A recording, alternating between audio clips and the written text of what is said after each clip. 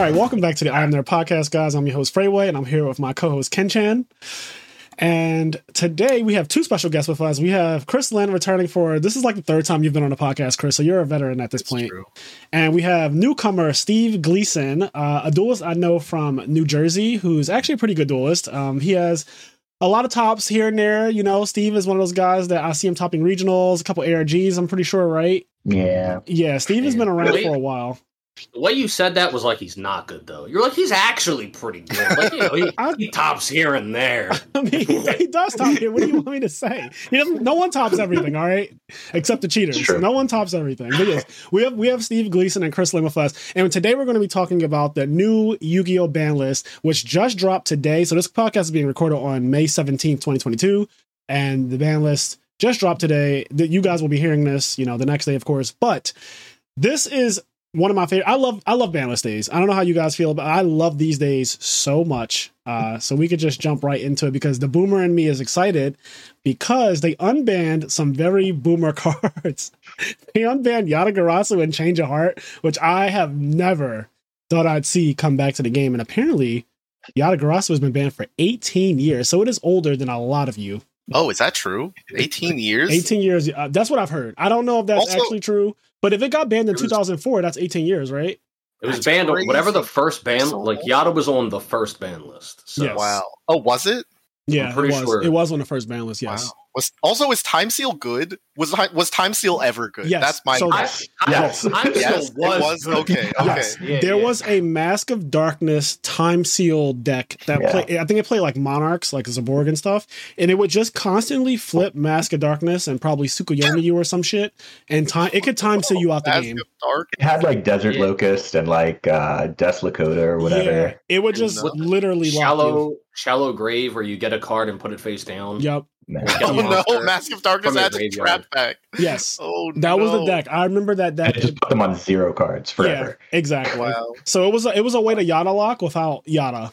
But now we live in a world where Yata is actually legal. So I don't know. I mean, granted, I hope it becomes a wrong decision so quick. I hope within 3 weeks they're like, yeah, no, this what like Yata has to get banned again. Like somebody's no, this isn't real. I think it's actually, so my theory on this is that because they did a trap and a monster at the same time, it's too hard to figure out if that kind of effect is fair.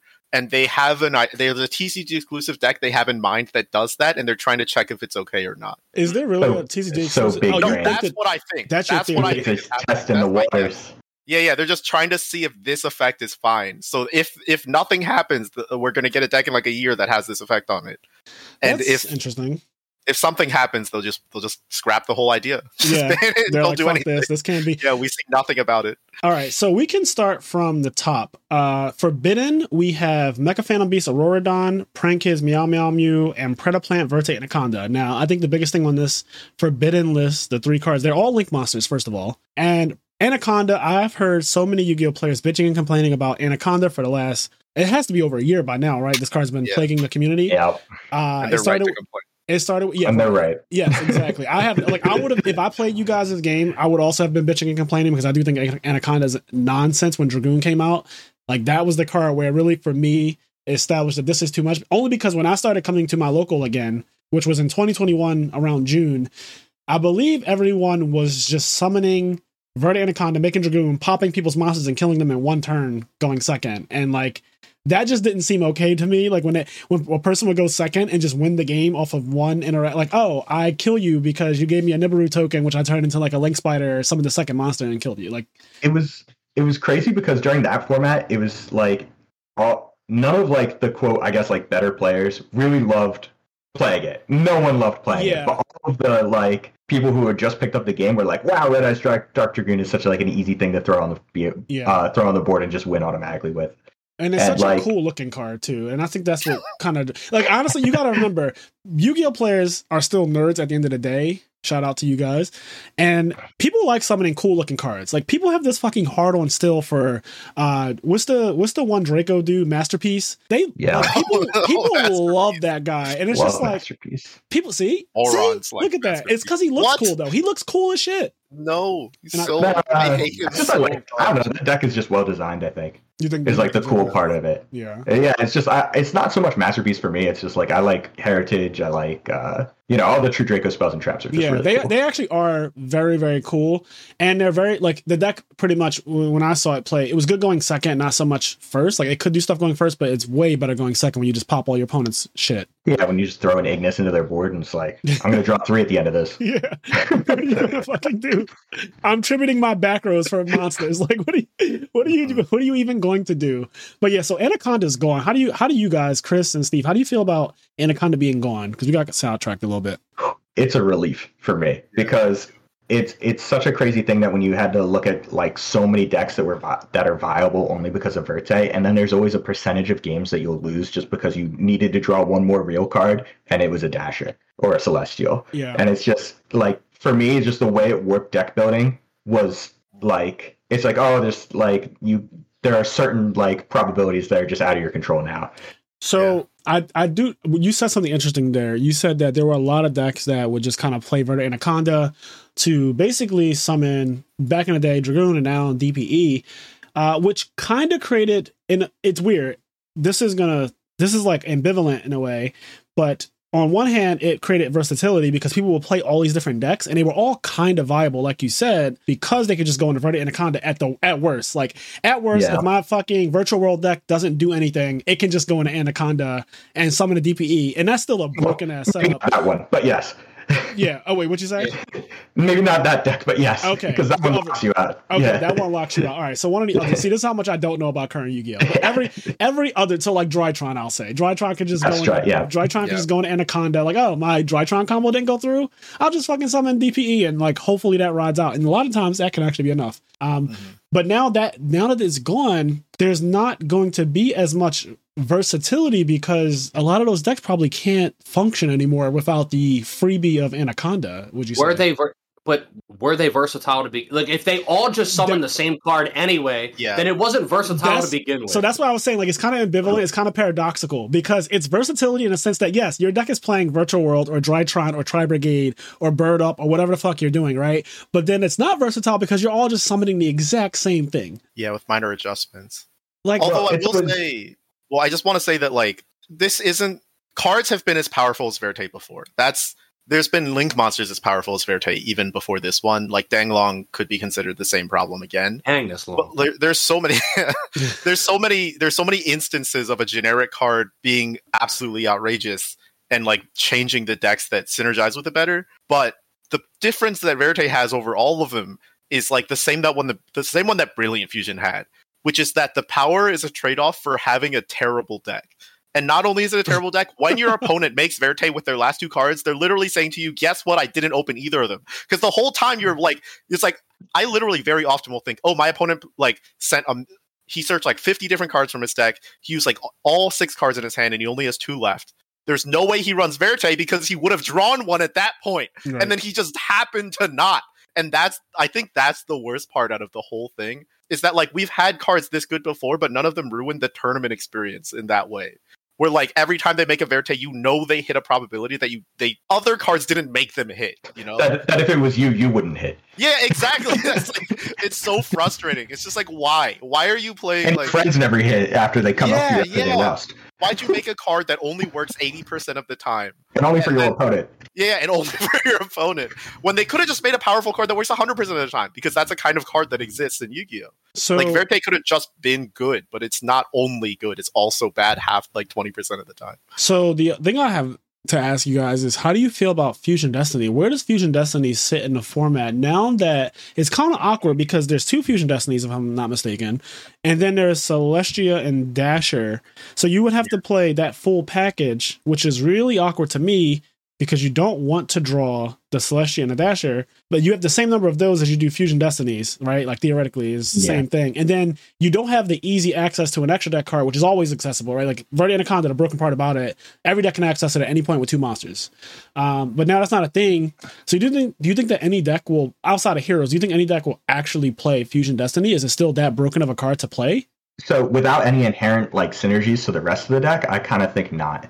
There are a few decks that like have adjacent synergies. So like Despia, for instance, could probably just play it anyway because you can discard the pieces and then shuffle them back into your deck to keep the Fusion Destiny alive. And then like Predaplant, which has new cards coming out, right? Like can just search summon Orphis Scorpio, and then what's Darlington Cobra, right? And then just search Fusion Destiny straight from your deck. Make it sure. So there's a card that searches Fusion Destiny. Yeah, so there always will be. There's always going to be there's too many different cards that search.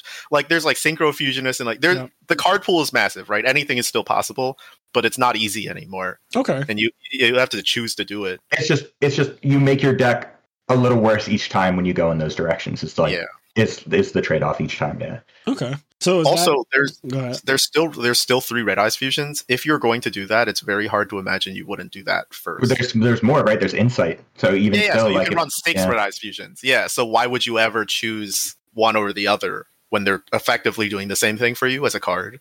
Okay. Right. They fill the same deck building slots, so one of them is just in for instance, like a control deck, right? Like Eldritch or something, or Guru. The decks that kind of needed to draw Fusion Destiny. There are decks, like that's true. Subterror and like Eldritch were already running Fusion Destiny, but never making Verte to begin with. So yeah, I guess the other thing about Fusion Destiny is that it gives you a draw too, which is really broke. That's something that the Red Eyes Fusion does not do. But again, I kind of see where you're coming from, Steve, when you say that like realistically the decks probably won't play it still. Just because if there's not natural synergy like Despia has, but the other decks that used to just spam Verde Anaconda when things went wrong, or right, depending on what they were doing. If they were trying to Scythe Lock you, things went correctly when they summoned Anaconda and it went through. So, and then I guess this also, does this cut down on Scythe? I saw Jeff write a funny post on Facebook. Jeff Jones, he said something about, I can't wait for my opponent to summon Dagda and Scythe me. Like, yeah. So I guess Wonder Magician. Yes. Yeah. It still happen. Yep. It can still happen. Yeah. Yep. I think Scythe is going to be bad fast. It's going to become bad really fast because even just Sanctum. Even I guess Sanctum. But I think that Scythe will not be I will not be playing Scythe. I don't think there's anything that can make me play Scythe. The interesting thing is that Scythe already wasn't good for the last fucking 6 months or so, because everyone thought Scythe was the problem with the format for there was like a month where everyone was like freaking out about Scythe. This is when this is when Sword Soul was really big, and this is when PK Brave was about to come out, and everyone thought that PK Brave was going to be the best deck. When I say PK, I'm talking about Phantom Knight. This is when everyone assumed that the Japanese deck was going to take over the format. It was going to be the best deck ever, and then it just flopped. It fucking completely flopped. I don't think it did well at all. I think it may have won one tournament. It was like a PPG. Was it PPG? Yeah, it was the release weekend, and that was it. Yes, release weekend, it won like a PPG. Shout out to the winner of that. But other than that, I don't think that the deck did anything after that. It immediately just fell from grace, and Scythe locking became bad. And I'm not exactly sure why, because I don't follow Modern that closely. It was still the same as Yeah, no, I mean, like Scythe locking was still good. It's like the concept of doing it was still good. It was just that the PK deck became the not efficient way of doing it because there were too many moving parts in the PK deck where like you really just want to draw like 5 PK cards in order for it to work, and then you have no versatility in your main deck as far as like answering your opponent's cards.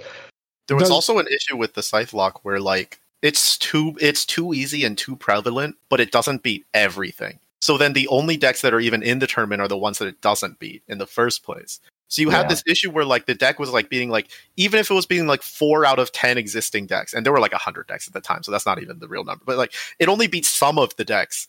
And then so then you just would choose not to play those if you were reasonable. Right. And then so like every tournament, a lot of people would lose to a Scythe lock during the tournament, but none of those people would make it up there because like eventually your Scythe lock would just not beat someone. Yeah, you'll run into a Flunderies player or something. Yeah. I was going to ask, does the adventure package actually, so if you Scythe lock me, right, I'm going second, you went first, you do your Scythe lock combo, does the adventure package, does that kind of counter it at all, or like kind of help you to survive? Yeah. It does.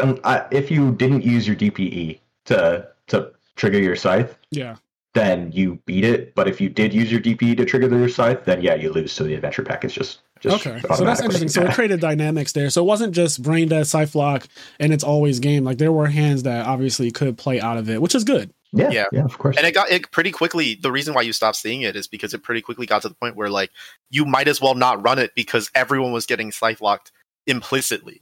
Like because we were only playing decks that don't lose to Scythe in the first place. Yes. Everyone entering the tournament is implicitly Scythe locked anyways. So in a sense, it's still warping the format, even though none of us are doing it. I get exactly what you mean. The fear of it killed it. essentially. Yeah. Like it made it not viable because everyone's prepared for that. It's kind of the same thing that happened with Dragoon. I remember during the last year summer, 2021 summer, right? Dragoon was an insane card, but at the same time, everyone was already main decking so many cards for Dragoon. So it never, like you said, Gleason mentioned this earlier in the podcast, but the good players never really just went for like a Dragoon and prayed that was going to be the end of the game.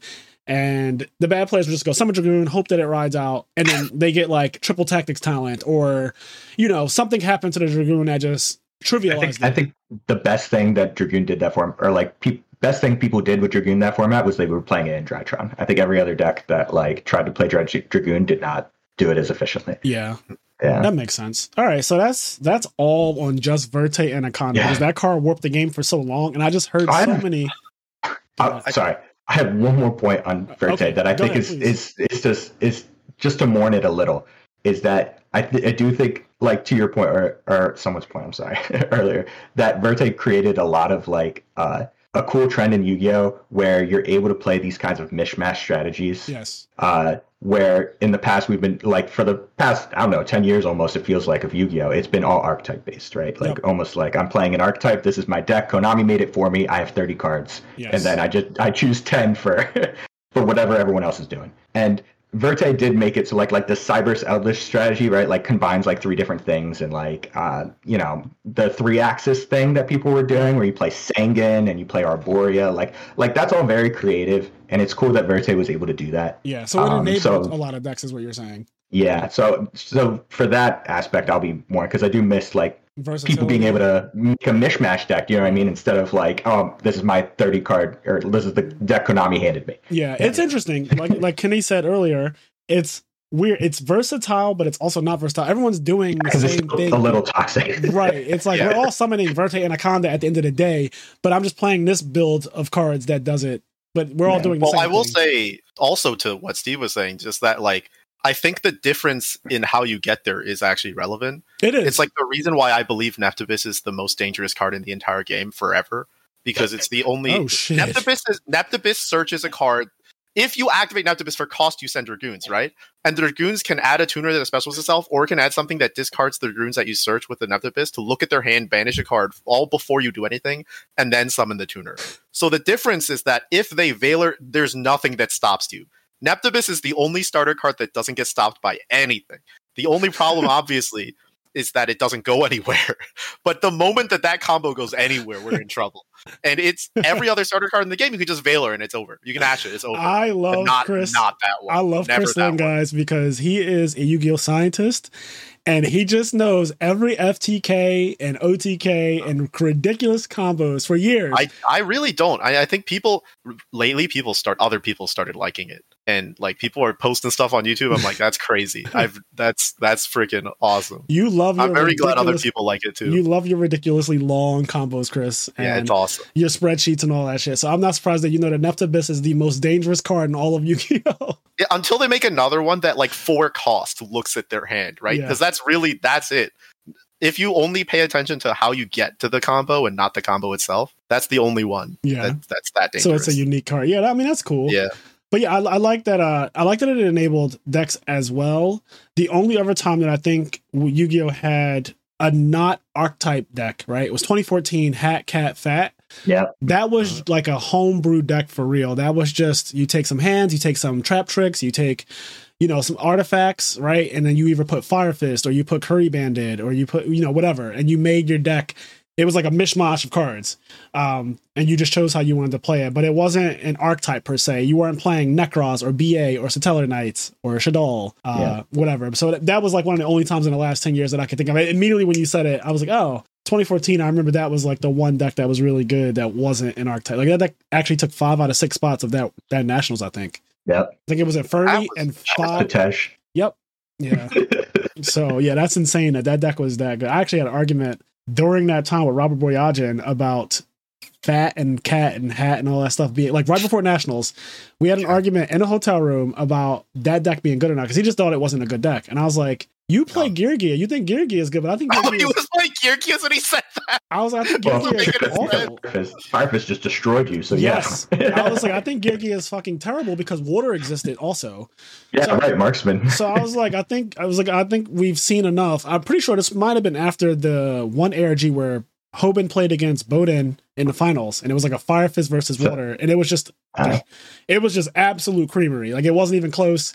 Like, water just curb stomped the fucking Fire Fist deck. So to me, I would never be playing like a deck that sets monsters or whatever, because water beats it, and then also Fire Fist, like tanky for bear is literally your whole strategy falls apart.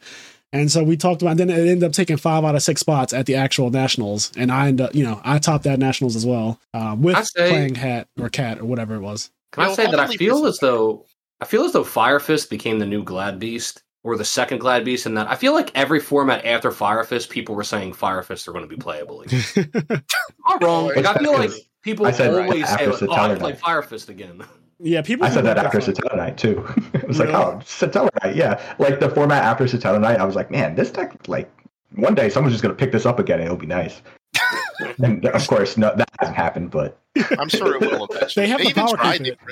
Yeah, they have the power creep it at this point, for sure. Because they already did once. The first time it got power creep, they had to ban all the cards they power creeped for it. They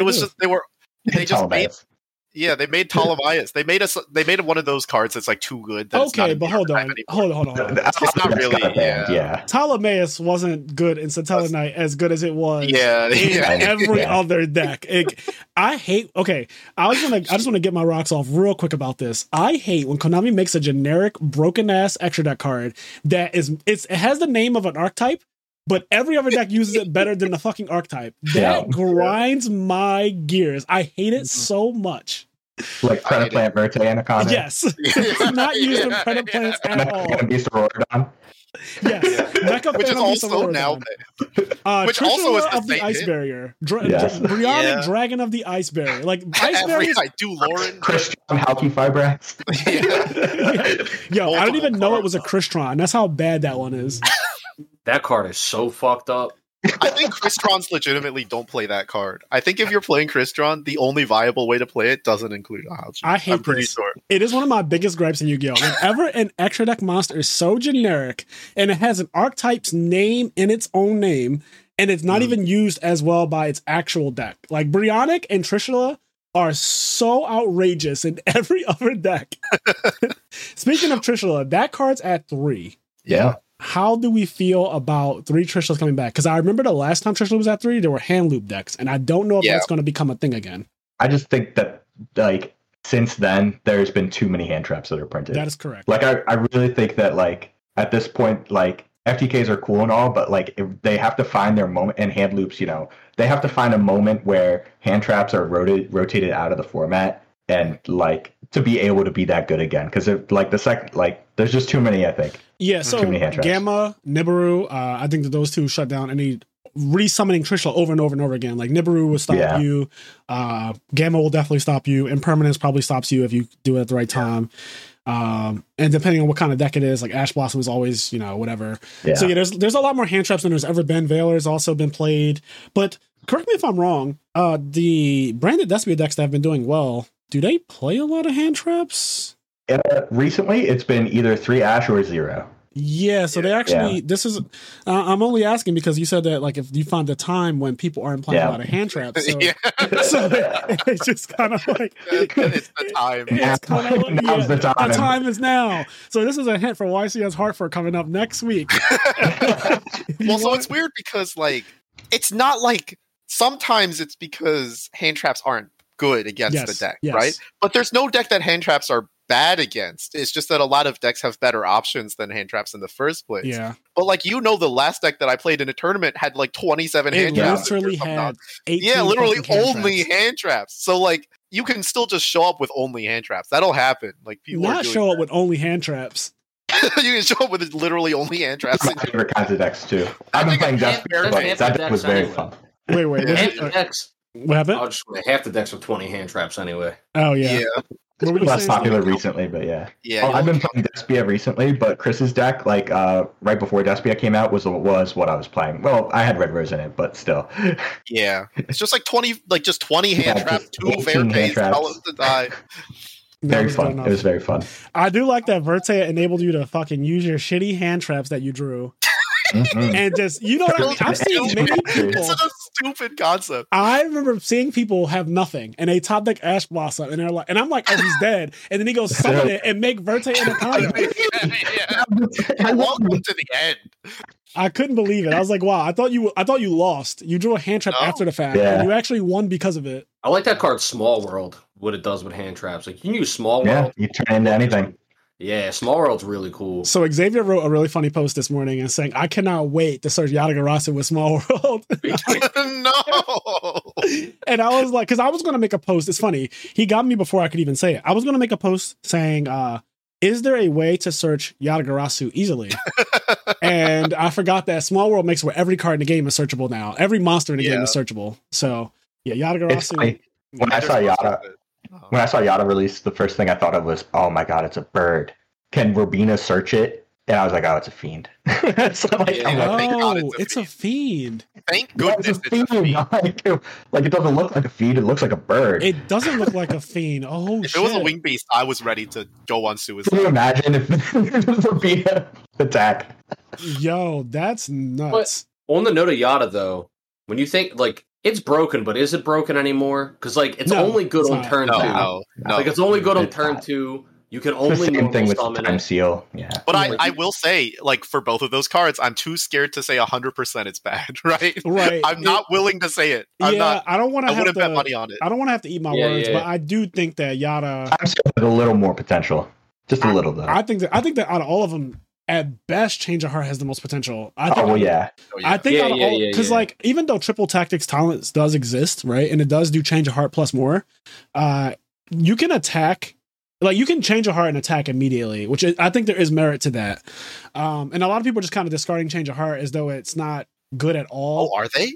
Yeah, I'm going to side it. I'm running Change of Heart. Deck choice, yeah. You can't make me not run it somewhere. Yeah, I wouldn't make it, but... Yeah. Triple Talent still has requirements. It does. Like, yeah, exactly. Yeah.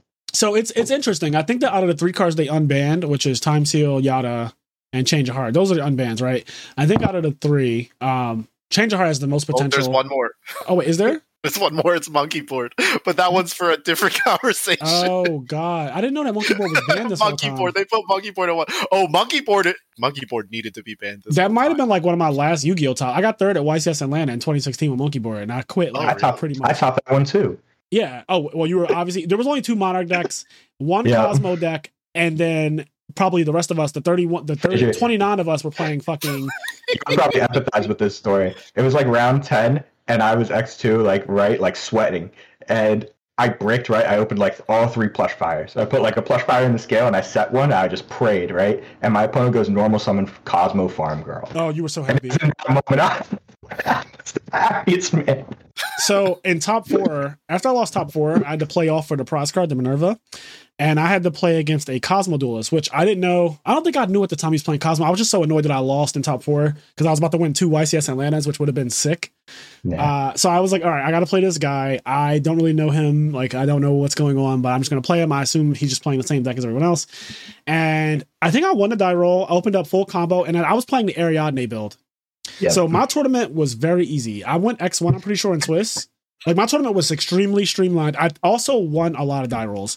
So I'm not going to act like my deck was really good, but my deck was really good going first. It was good going second too because I played Strike, but like going first with Ariadne is just game. Like, it's just 100%. I don't think I dropped a single game 1 where I like got to go first. Anyways, I play against him. I go first. I do my full combo. I summon Infinity. I think I have Rafflesia, Solemn Strikes. It's a feature match, I'm pretty sure. So it's like readable. But I do the full combo and like he loses. Game 2, he beats me. And I'm sorry. I have this all fucked up. He wins game 1. He actually goes first. He goes like 10 can, I think, Cosmojo, and he like destroys me. Like, I don't even get to play game 1. I like try to do something, and he just, my hand's not even that good. Yeah, my hand's not that good, and he destroys me game 1. I win game 2 immediately because I got to go first. Here we go. Game 3, we're side decking. And as we're side decking, I'm like, okay, like I'm going second again, game 3. Like, what am I going to do? So I get my side deck ready, and I'm like, all right, I'm shuffling my deck, and he's staring at me. And I'm looking at this fucking guy like, all right, like what's going on? Like, why is he looking at me all awkward? And he says, you go first. And I was like, in top 4? So hold on. This is for $1,000 at the time. I never was $1,000. This is for $1,000. This game that we are about to play is for $1,000 cash money, no question. So I look over at the guy who's running the feature match, and I look over at the judge, and I said, "Can you repeat that?" And he's like, "You go first." And I was like, "Y'all heard him, right?" And they start laughing. Like they start, and like the people watching are just like laughing. And I'm like, okay. So I give him my deck, and I take his deck, I cut it. I'm fucking excited. I'm like, holy shit, I just won $1,000. I draw my opening hand, I do full Ariadne combo, Wavering Eyes, all the fixings. I end up with like triple strike. All the fixings. Yeah, Chaos Trap Hole. Top that, 4 for a reason. Yes. Yeah. I had like Chaos Trap Hole, triple strike set. Fourth one at the time, right? Yeah, Cyber Dragon Infinity. A full hand pass, and he's just like, summon Tin Can, and I just started laughing. I was like, I'm gonna be honest with you, that's fine. Like I didn't even cash. I was like, I'm just like, that's fine, and I just went. And I won $1,000. It was honestly. Oh, you did win. Oh yeah, it was not even close. It was what was he freaking doing? What was he even trying to do? No one knows. I went first, and I fucking ended with 4 counter traps, Cyber Dragon Infinity, in a full hand. He's playing Cosmo. Like, what could he possibly have done? I have no idea. They can't beat the regular board. Not even the Ariadne board. They can't. They definitely can't. He just wanted to go home. Wow. He did. Go home. He also wanted to donate $1,000 to the Fraser Smith Charity Fund. That's crazy. That's a crazy story. Yes, and I immediately sold that.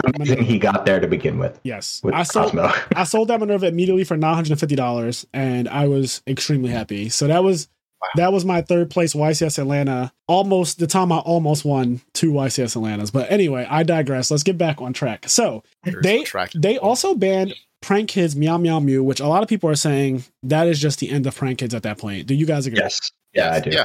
Okay. Yeah, it'll competitively never be for a sure. problem again. It could be good again, but it'll never be a problem again. Right. It'll be fair.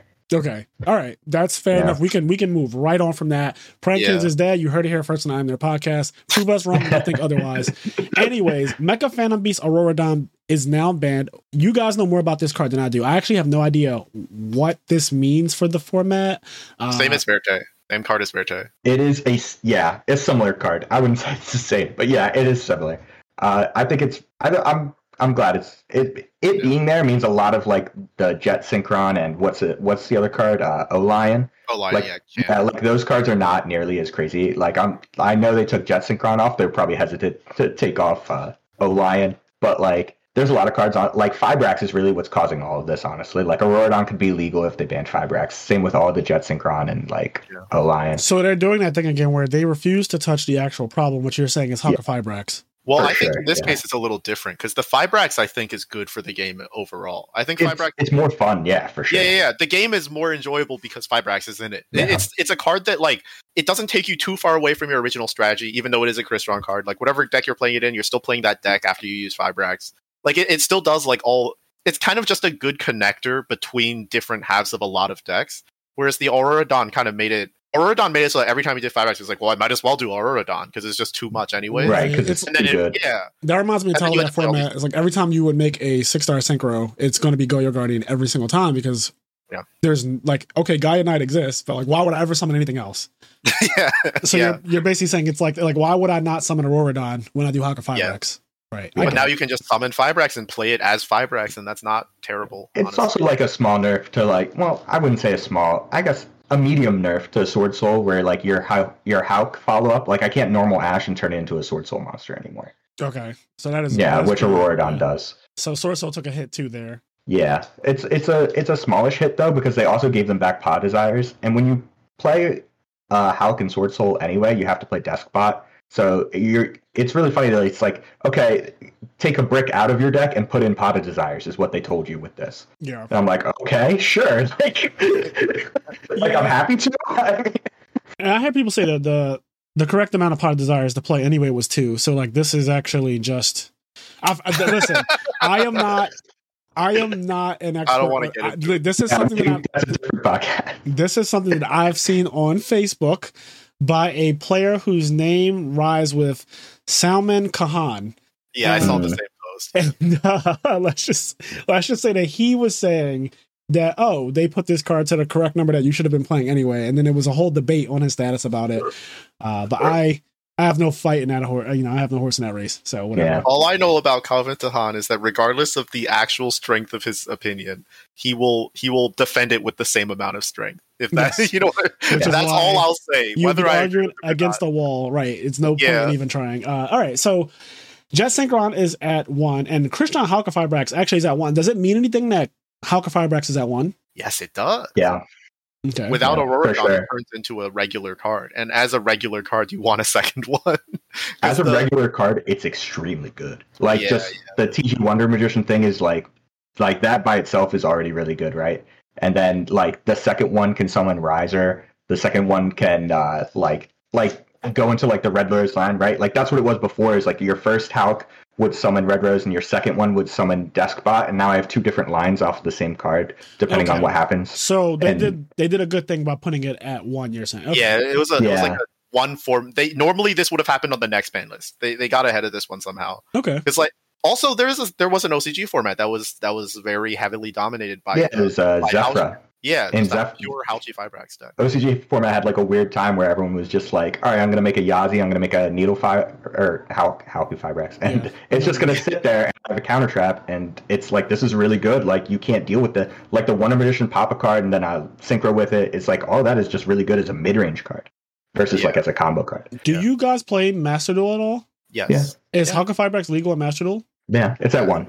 Yeah. Oh, it's at 1 in Master. It's also OCG's always had it at 1 also. Ever since they had that deck that was just running like 2 Hauke Fibraxes. I think it had 3 at one point too. Yeah, they were running. They just every turn. Yep. Every turn you summon one, you summon a Ghost Ogre off of it. On their turn, you just use Ghost Ogre, because Ghost Ogre is a hand trap from the field too. And then you just banish the Hauke, summon a Synchro Tuner for your extra deck. It does anything at all. And then next turn you just draw a card. It doesn't matter. It's already free. And then next turn you just do it again. You just keep doing that every turn. And say like, what are you gonna do? You're holding. It's just advantage.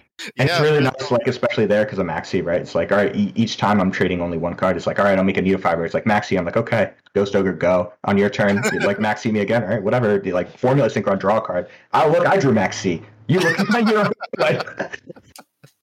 Yeah, it's a very interesting mid-range card that has so many top-end uses that its mid-range self never shines at all. Yes, yeah, exactly. Yeah, and they finally created a ban list where it shines, and they immediately put it at 1. So, Kenny, do you? I know you play Master Duel sometimes. Do you ever use Hauke Fibrax? Not in the deck that I play, because the deck that I play doesn't really run it. Yeah, but you played against it enough, I guess. I've played against it a bunch, and because most of my knowledge for modern Yu-Gi-Oh is Master Duel, I just assumed it was at 1 in TCG anyway. I can't believe it wasn't at 1. That card is absurd. Yeah, well, it's weird too, because if you play the mid-range version of that deck where you want to use Hauke that way, you almost need a second one because it forces your deck composition to be so low that if you don't have a second one, you can't do anything with the follow-up anyways. So like, it is actually a deck hit to put it at 1. There's like a deck that doesn't exist because of that. Okay. Yeah, so they're doing stuff. I don't know what that deck looks like, but yeah, we never found out. There are a lot of hits on this ban list. There are. This is a big ban list, even though effectively, like this ban list does accomplish something. It's not like this is a ban list because we've seen ineffective ones during the pandemic. There's been ban lists that have done absolutely fucking nothing. And it's something like I thought of like when I was thinking of comments for this is that this ban list really feels like it was made by someone who plays the game, likes Yu-Gi-Oh. Do you know what I mean? Where like you can feel like some other ban list is just like, oh, you wanted a ban list, here you go, and it's like, all right, well, whatever. You know what I mean? Like we don't care. Yeah. But like this list seems like it was made by like with a lot of intent, so it's really cool. Yeah, that's one of the things that funny, I was thinking about this today as I was showering, Yu-Gi-Oh players and showering, but as I was showering, I was thinking about, I wonder if the people who made this list actually played a lot of Yu-Gi-Oh and if they're competent. Because it's one thing, you could play Yu-Gi-Oh, but then you could just have this warped perception of the game. I know that there are some people out there, I'm not going to name any names, but I've heard that they have input on the ban list and their perception of the game is just so warped that it kind of sucks, and that's why a lot of ban lists suck. Where, this one is kind of effective, and you're saying that this looks like someone who actually plays, like genuinely made this list. Like, granted, no list is going to be perfect, right? There's always going to be issues. I mean, that's just the world we live in. At the end of the day, never forget that Konami is a business, and they do need to sell products to us, and they do need to make money. So every ban list is, I think, ultimately the number one goal is for the bottom line of the business. And then secondary is the actual competitiveness of the game. And never is that reversed. And not even that, the competitive, like, us physical competitive Yu-Gi-Oh players make up such a small amount of their profit margin. Oh, especially now with Master Duel. Such a tiny little, yeah. Now with Master Duel, we are dwarf. It was already bad, I think, with the what's the Duel Links thing or whatever. Yeah. That was already pulling in so much money, especially probably during the pandemic when they couldn't even have physical Yu-Gi-Oh anymore. Mm-hmm. So you can only imagine, and then like all the distribution issues they've been going through. Like I feel like every week I look on Facebook and I see the official Yu-Gi-Oh page talking about how they're having distribution problems, and it's no fault of them. The whole world is having distribution problems, for God's sakes. So it's gotten to the point where physical Yu-Gi-Oh is kind of on the back burner, and it's probably not even that big of a priority as, like the virtual Yu-Gi-Oh that makes a lot more. Go ahead, Kenny. I think the biggest thing physical Yu-Gi-Oh does for them is it gives them an excuse to put cards in digital Yu-Gi-Oh. Because the amount of money, like the return on investment that physical Yu-Gi-Oh cards brings Konami is probably so much smaller than like Master Duel. But you got to continue to make physical Yu-Gi-Oh cards. Wait, hold on, no. Physical Yu-Gi-Oh is still very profitable. I think I would say so. Yeah. Physical Yu-Gi-Oh is still very profitable, but competitive Yu-Gi-Oh is not. There's a big difference. Yeah. Okay, I can see people that. just buying packs for no reason and then reading a very powerful card and being like, "Wow, this is crazy," and never playing it. Yeah, but do you think most of their money comes from? Do you think even casual Yu-Gi-Oh, like I know it makes a lot of money casually. You think even casual Yu-Gi-Oh makes money comparable to like Duel Links whales? No, I do not think that there's a world where physical Yu-Gi-Oh makes more money than the virtual Yu-Gi-Oh. I think that's just because they're selling nothing on Master Duel Duel Links. Like, no offense, but they are selling, guys. They're selling literally nothing. It is one of, guys. We could have that business for ourselves. We'd be all millionaires. Like you're selling actual nothing. You don't manufacture anything. Like you're selling nothing, right? And you're making money off of it. So your cost of goods sold, when you manufacture something, you have a cost of goods sold of whatever your manufacturing cost is, whatever your distribution cost is, right? And then everything else that comes after that. There's a whole bunch of shit that goes into cost associated with a physical item. When you are selling digital assets, it's like, especially when you duplicate those digital assets, like it's Amazon server. You literally have nothing. Yes, Amazon is the biggest company in the world next to Apple because of AWS, Amazon Web Services. It's literally technically it's nothing. It's nothing. They're selling you nothing, and it makes so much money. They charge so much for AWS. To have a server is so outrageously expensive. My company, which is actually a software engineering company, we use AWS every month, and the invoices are outrageous. It's one of our biggest cost of goods sold, like how much Amazon makes off of AWS. So I'm saying all of this to say, back to the original point, digital assets sell for so much and they take very little cost. Not to say though that the card game is going anywhere, because the card game is so immensely I don't want that to be I do not want that to be confused. Physical Yu-Gi-Oh is still always going to be a thing, because there is a link to people actually holding the cards. And then a lot of those players are the same people who will switch into play into Duel Links. Like people, or like Master Duel and stuff. Like well, it's two things, right? Like the one is social, right? I go to the store, I hang out with my friends. The other one's I'm bored at home, and it really is two different activities. They fuck you on both ends. They get you twice. Imagine making somebody pay for the card in reality and then pay for the card again to have it virtually. Like that is what's happening. Pokemon doesn't even do you that bad. They at least give you a free pack.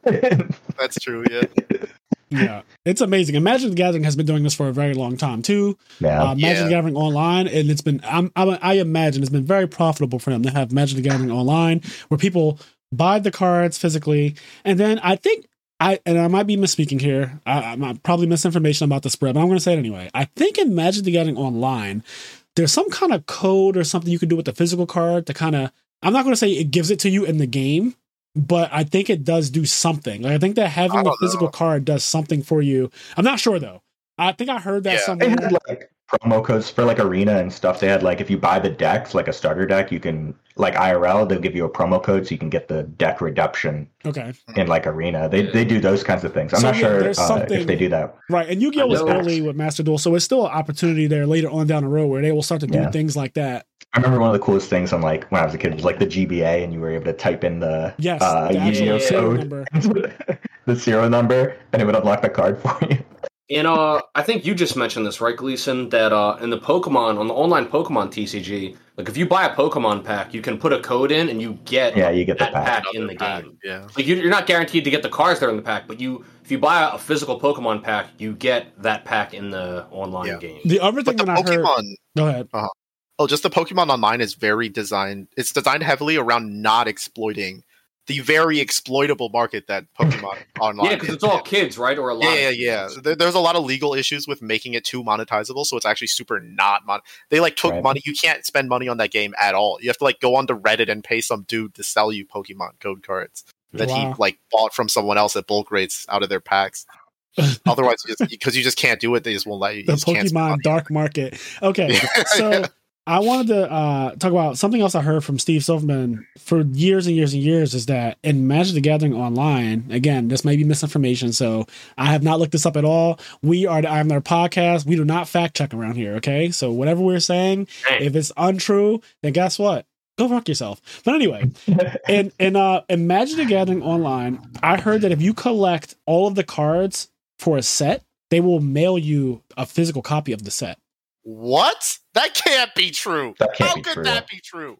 In what world is that true? I'm doing do that. I've heard that's the thing. I've heard that's the thing. I've heard it so many times from Silverman. If you have to get all the cards for a set though. So like whatever the new set is. Has Silverman done this? I feel like if anyone would have done it already, Silverman would have done Silverman's doing some kind of long con. No. I mean, he's a degenerate. So maybe he's done it? He's setting something up. I don't know what he's setting up, but this is too intentional if he said it too many times. If Silverman tells me that, right, but then he doesn't also tell me that, like, no, I've done it myself, then I don't believe him. That's a good point. I am about to phone a friend. Let me see if he picks up. Hold on. Because go ahead. I feel like he would have done it himself by now, right? Does he still play? Because I know he played that a lot a couple years ago. I don't know if he still does.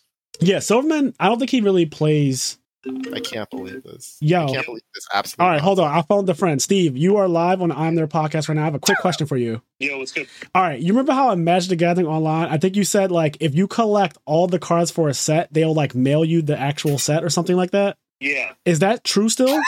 Yeah, but you can't get old sets. Like it's just like they have like the current 2 or the current 3 for redemption. Right, but you can still do that. So if you collect all the cards in Magic the Gathering Online, you actually get a physical copy of it. Yeah, physical copy of the set. So like the newest set is Streets of New Japan or whatever. So for like 6 months. Yeah, I think they give you like 6 months or like 9 months to collect the whole set. There's a time limit. And then they mail it to you. Okay, that's amazing. Thank you so much. I just told everybody on the podcast that was a thing, but they did not. They thought I was lying or making it up. It feels like a lie. Yeah, it certainly does. Now, so I might be able to get on at some point. So. Oh, nice. Set to get it up. So, all right, cool. All right, see ya. See ya. All right, I just phoned a friend. I found it too. Yeah, it's totally crazy. And you Googled it? You saw it? Yeah, I see it. Okay, so that is fucking all of them amazing. Are foil if all of them are foil and online, the cards you get are foil in real life. So I think that is fucking insane. I think this is one of the best things that they've ever done. I think that that's such a cool idea, and I think that Yu-Gi-Oh should do that 100% for Master Duel. But then I guess it makes a lot of sense though. The fact that it's time limited though, because like if you had infinite time to like collect all the cards in a set, then they'd be sending everybody.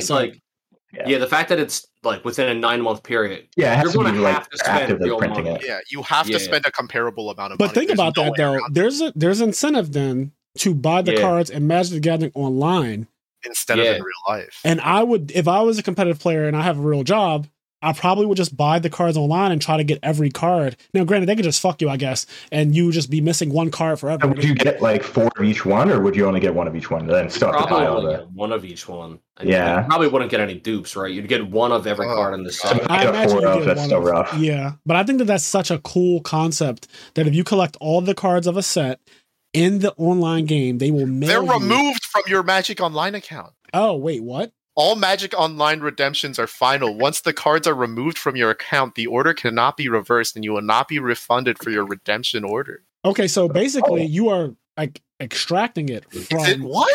Is that real? Am I reading? Okay. I moved away from it. I didn't want to read it. I didn't want to read the terms and conditions, Chris. This is a ban list podcast. I know, right? Yeah, but I think it's ban list day. It's all Yu-Gi-Oh, right? This is why I love ban list day. Happy ban list day, duelists, for all you listening to this, and I'm sure there's a ton of you guys because you love these. You guys love these Yu-Gi-Oh episodes, of course. So shout out to all of you. I'll take the chance to switch the conversation. What do you guys think? Is Night Assailant going to do anything? No.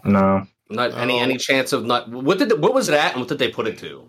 It was at 1, yeah, and they unlimited it. And I know back in the day there were all the Night Assailant loops. I guess in theory there still could be. Is there any deck that has discard loops that Night Assailant can help? I don't know. I feel like its biggest application at this point would be like if you were like playing Shaddolls and you want you want to add back actual flip monsters. Oh yeah, Shaddolls are flip I forget that because no one ever sets them. But yeah, you're right. Yeah, I think there was a point in time where that was a thing where people were running Night Assailant and adding back like Beast and stuff like that. Okay, they were also doing Outstanding Dog Marin so they could shuffle it back. You remember that? There was a period where Outstanding Dog Marin was the light monster. Wow. That was the light monster that kept on giving. All right, so all right, we're still on a limited list here. We have Jet Synchron. What does this mean, guys? I don't know what this means at all. You guys have to tell me. Chris Lynn, Steve Gleason, let me know. I think it's cool. I mean, like for one of Chris made it when we were talking earlier. He was like Excel Synchro, or what's it called? Excel Jet Synchron. No, the one Excel Synchron. Excel Synchron is finally off the ban list. Yeah, there's a level 5 synchro that only sends Jet Synchro to the graveyard. That's like all it does, and it's just nothing. It needs to be made with Jet Synchron. Oh my god! Oh, does it? No, one of them does. No, it doesn't. But something does. Yeah, there's another one that does have. Yeah, and it's also level 5, so Quick Draw can't like turn into it or something. So, is this going to be some Halka Fibrex nonsense? Is that what this does? Yes. Yeah. Probably. Yep. Like Dagda and what's it called? That's true. You can Dagda and then you can it's also make a Verte. Or not a Verte. Not a Verte. Look at you. Not a Verte. I need a fiber. Yes. Effective immediately, Steve. Yes, I'm sorry. Stuck in 5 hours ago. However long. Effective immediately, this says. Okay, what is Red Rose Dragon doing? Like, what does that mean? I think that's a really, really good preemptive hit, honestly, because I think, like, especially with Illegal Knight coming out and the Adventure package is getting a huge buff where there's tons more level 7s you can make. And Red Rose Dragon is just is the best normal summon in any adventure deck. So wait, sure. Explain to me what's happening in the future. I need to know. Yeah, Red Rose Dragon is a level 3 tuner that when you synchro summon using it, it summons another Rose Dragon from your deck. There's a Rocks Rose Dragon that's also a level 3 tuner that when it's summoned, you add a spell that includes Black Rose Dragon from your deck to your hand, and it can add a quick play spell that summons back one of the Rose Dragons. So it's 3 level 3 tuners immediately. One of the big things with the adventure package is it's hard to convert them because you don't want to give up your Griffin Rider negate. But if you synchro for Baron using the Griffin Rider and the Red Rose Dragon immediately, you continue, your negate never goes away. And then you can synchro with the level 4, and then you get another level 3 tuner, and you get 2 more level 3 tuners, and you do whatever you want. So you the Red Rose Fiber and then Dagda and then Scythe, and I have a Baron, and it's all protected by my negate. Yeah. Wow. All of this off of a Red Rose Dragon. Yeah. Well, it's Red Rose Dragon plus any adventurer card. Yeah. Right. The deck I was testing for Heart for them, holding physically in my hands, is 3 Red Rose Dragons in it right now. Yeah. It's gone. It's over. Get fucked. It's over. I know they did that one. Yeah, that was one no one thought was. Yeah, it was not a danger at all. Red Rose, they're right to do it. Put the 1. Just put the 1. Put the 1. But the consistency reduction is like enough. Yeah. Because there's 2 bricks with it. So you can't like now I'm running 1 card for 2 bricks. It's like although it's hard to explain this one fully, but I think there's a chance people start running 3 Rocks Rose, 1 Red Rose. Yeah, that's possible. Yeah, that might happen. I don't want to explain why, but it is possible. It's too deep of a conversation, I think. Okay, it's too far down the rabbit hole. Yeah. That's Chris's YCS deck. He doesn't want to put everyone on. You can make LB. Don't worry about it. You can make Fisty if you want to. All right, moving on to Performance Power Monkey Board. Now, one of the last times I played Yu-Gi-Oh, this card was at 3, and it got emergency banned. It got fucking emergency banned. It got emergency banned. And it's crazy because after it got emergency banned, up until literally yesterday, I've never stopped feeling in my soul that like it was right to emergency ban it the whole time. Absolutely correct. At the time, it never would have left our decks for like as long as it was alive. Yeah, and even now, what has happened to Yu-Gi-Oh? Where has Monkey Board been power crept in the last 6 years since it? I don't think enough because it's still banned in the OCG. Oh, I think it has been. I think it's just power creeped enough. Like it's just there. It's so close, yeah. People are going to play this card. It's going to get played. It's going to top the first one. I can feel it in my bones. I don't think it'll top, but I think you'll lose to it. Yeah, that's good enough, sure. There's a card. Round 6, and you'll lose to it instantly. Yeah. Let me tell you the name of a card in the new set we're getting literally Friday, this week. It's a Link 2 named Beyond the Pendulum. We're getting a card called Beyond the Pendulum. I'm already scared. That's literally what it's called. And we get two new Performer Pals. And one of them is a plush fire that sets Monkey Board from your deck. Or like activates it, yeah. And when it's destroyed, it's like when it's in the scale, if you destroy it, it activates Monkey Board from your deck. We're getting a D draw. We're getting a D draw for Performer Pals. And OCG never had Monkey Board. When these cards are already out, right, in OCG, and obviously they were never good in OCG, but they didn't have Monkey Board. So that's like a weird thing. Like, I was just reading all the cards to see if there was anything there, like literally before this. Yeah, we can't find anything yet. I swear someone's gonna find something. I think we're done looking, but someone's gonna You think someone's gonna figure out Monkey Board? So Skull Combat Joker's at 3. We have 3 Joker too. I was about to say that. That is one of my. It's Stratos on crack. Like that card. Yes. I remember playing that. Pencil is still crazy. Oh, yeah. Like Pencil is still crazy. Yeah, it's still we can still play Ariadne. Yes. Yeah. Still play right? Like Ariadne's still out. Yeah, theoretically. Astrograph Sorcerer is out. Like. Yeah, it's very, very, very. Is Wavering Gods legal? Yeah. Yeah, I think it's a Okay. But that was not as. Yeah. I mean, if you play 2 scales and Wavering Gods, it searches anything, so that's cool. That's true. Well, for the hand trap, activate Monkey Board. Yeah, activate Monkey Board. Yes. Oh, that's gonna be so cool. I can't wait. All right, so Perform Pal Monkey Board has potential, you guys are saying. What is this limit of shooting Riser Dragon? Does that actually do anything? We don't know. Everyone only played 1, so I'm kind of, that's the biggest thing on this list that I'm kind of confused about, is what like that limit is seeking to accomplish. Mostly people just play 1 of that. Okay, and we already talked about Change of Heart and Time Seal, so we will bypass those last 2 things. Let's move on to the semi-limited list, unless you guys have anything else to talk about the limits. Just the regular. I guess nobody knows, because I don't know anything about shooting Riser Dragon, but is there any cards coming out that people think if there's more than 1, this card's not fair? Because if you're saying everybody only played 1 anyway, that is interesting why they would limit it. I mean, the next thing after this that people are going to be looking forward to is the Splight deck and the Tier Limit deck, right? And neither of those even make Synchros. Like right now is the moment where this card would be good. Like, because literally it's the Adventure token's level 4, the Red Rose, and all the tuners are level 3. Like now is the moment to make it for this card to be good, and people are still only playing 1. So I have a quick question, and I've been forgetting to ask this. So you guys have brought up this card called Illegal Knight multiple times now, and I have no idea what you're talking about. So what is Illegal Knight? I got it. Illegal Knight is. Here, I got it. You know what Griffin Rider, right? I do know what Griffin Rider is. He's the guy that basically is the negate with the Adventure token. Yes. So Illegal Knight is all the same effects of Griffin Rider, where like if you control the token or nothing, you can summon it out for free. Sure. He has a quick effect if you control the token, and his quick effect is you can target. I think it targets, right? Up to 2 cards your opponent controls, return them to the hand as a quick effect, and if you do, give them control of the Illegal Knight. So your opponent gets your Illegal Knight, but you compulse 2. What the? And it's a quick effect. 2 cards. It's a quick effect. Yeah, 2 cards. And it's dark. And it's a level 7. Although that's less important. What is it being dark do? It's less. In Despia, you can fusion with it. Oh yeah. It used to be that you need a dark monster to make the Dark Charmer link. The Dark Charmer to take their DPE, was very important, but it is less important. Yeah. That's fucked up. You can bounce 2 of their cards, give them the Illegal Knight, and then you just fuse with it. And then on your turn, you bounce it back with the Draco back.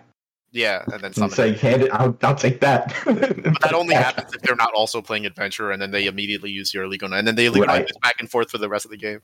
Okay, it's very funny. It's very strong. It gives the Brave Engine has an endpoint that's more aggressive now. So you don't just like right now the Brave Engine, if that you have like 5 Brave Engine cards, you just go like Griffin Rider token pass and you pray to God that 1 negate's good enough. Now you actually have an interaction.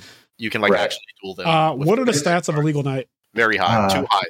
I think it's 2000 something, 2000 maybe. It's not like it might be worse than that. Not yeah, he's 2K. Ooh, I'm nice. I'm nice. I thought it was 28 defense somewhere. Look at my memory. Yeah, look at you. Wow. Oh, he's a fiend. I thought he was a warrior. That was really cool. So it's still like one of the weird things about the adventure cards though is that his art is hot as fuck. Oh, this sword! I just pulled it up. His sword looks crazy. He's secret rare too, so it looks really good too with the rarity. Yeah, like evil Cloud Strife. That's what his sword looks like. An evil Buster Sword or something. It's really big. Okay. Chris, go ahead. Oh, sorry. No, go ahead. I want one more thing on Illegal Knight. Chris, I don't know if you feel this way, but it's still weird because the ratio of like cards that are only good when you have the token to the cards that you need to get to the token is still a little weird in adventure. So like, I don't know. Verte was the temperer for all. Yeah, Verte is the thing that fixed that. So even though Illegal Knight is crazy, it probably might not be that like Despia is still probably just like a few. Although I do want to say like I read this ban list from the perspective that the person that, like you said, that the person that made this list has probably played a bunch, and that it like likes the game and like wants it to be fun. I feel like that is in the context of the next set that is coming out. Out of the 100 cards in the next set, like 95 of them are relevant. Like they're all really good. Yeah, the set we're getting on Friday is so outrageous. Oh, this set's coming out immediately. Yeah. The set's coming out like now, and then Hartford's happening too. Yeah. So it's you guys are going to every YCS. Oh, this is going to be a really good YCS then. Yeah, it's a brand new format. Yeah. Just for some context on how crazy this 100 card set is, one of the regular cards is just a trap that's not once per turn. It's just a regular trap. And it says target up to 2 monsters your opponent controls. Banish them until the end phase. Your opponent gains 1,000 life points for each. That's it. It's not once per turn or anything. It's just a normal trap. Yeah, so I mean, and in Yu-Gi-Oh! Right now, if you don't do anything, you die. Yeah. So it's banished 2. Why 2? It's almost the same as like people playing a pointer. Yes, I remember a pointer to Red Lotus. Yep. Yeah, and if the adventure cards, like if the tokens are good enough, you just banish the token. It's just like free banish. It's like you don't get that back. Yeah, it's so cool. We're getting like the best Weather Painter cards we've ever gotten, if you know anything. We're getting the best Heroic Challenger cards we've ever gotten. The Predaplant cards are very good. Yeah, we're getting the best Predaplant cards we've ever gotten. Well, maybe not the best. So this set is really good. You guys are saying this set is extremely good then. It's like it's pretty good. So many good decks, which is why I think like Despia is also just very, very good though. So you might not be able to see like the impact of this set I think immediately, but it is. I think my expectations are not as high as Chris, but still, it is a good set. Yeah. Somebody out there, you can do it. Win with Yada. Figure it out. Figure it out. Win with Yada. Show everyone it was a mistake. Nah, man. Imagine they win with Yada and the deck has double Night Assailant loop somewhere and it like gets Yada to work. That shit would be sick as fuck. The dragon somehow. Yo, shit would be so sick. Can they at least side deck Yatagarasu? Can somebody devote one side deck spot to Yatagarasu and top? Oh, that's like do you remember the Dynamo format thing where like the guy like tribute summoned Dark Magician? That guy turned out to be that was Frazier. No, that guy turned out to get banned. I don't think it was. Shortly after for cheating. Oh really? Oh man, memory. The Dark Magician guy? The guy who tributed Dark Magician in the feature match, I'm not going to say his name, but he got banned for cheating. And so there's only so many people it could be, right? He got banned for cheating like the next year. So just... Oops. Yeah. And his opponent drew unplayable that game. Go figure. At least he used his powers to be funny. I will say. Oh, God. True. You are chaotic evil. Chaotic evil. All right. Before we go any further, go ahead. You got a lap Dark Magician. I don't know. His opponent drew unplayable, so he was able to tribute for Dark Magician, and like nothing his opponent did matter. The game didn't matter. It was like I could do whatever I want. I could have beat you with Archfiend Soldier this game. So that was just adding spite to it. Like summoning that Dark Magician, it was a feature match. Summoning that Dark Magician in the feature match was just like spiteful. It was like I stacked you, and then I also just fucking like won the game where you didn't. The guy didn't do anything. Like his opponent did nothing. Like read the feature match. His opponent did nothing. Heck yeah, man. All right, so before we go any further, I do want to give a quick shout out to our patrons over at Patreon. If you guys don't know, The I'm There podcast does have a Patreon where we have exclusive episodes that only drop on Patreon, right? We also have access to our Discord server through Patreon, even at the lowest tier, which is only $3. You get access to the I'm There podcast Discord.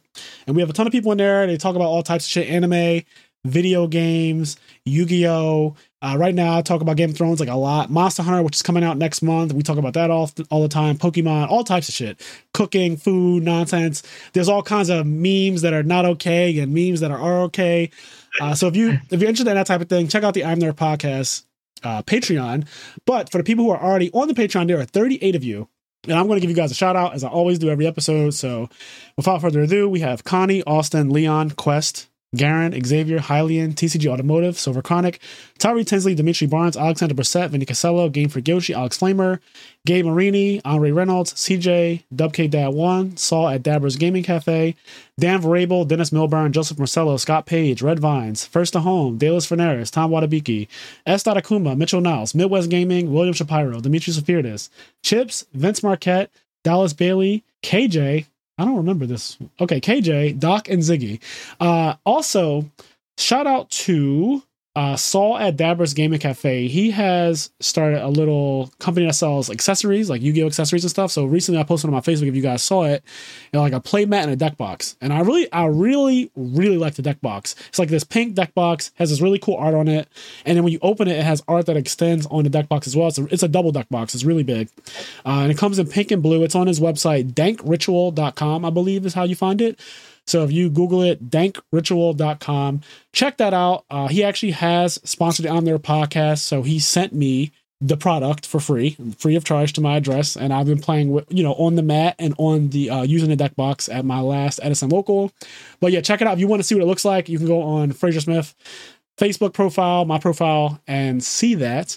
I think the quality of both of them are really nice. Somebody asked me, how does the cloth feel? It feels like the rest of the cloth playmats to me. Like I have an OG Spellground, right? Like I have the OG Tan Spellground, and I've pretty much owned a lot of different Spellgrounds.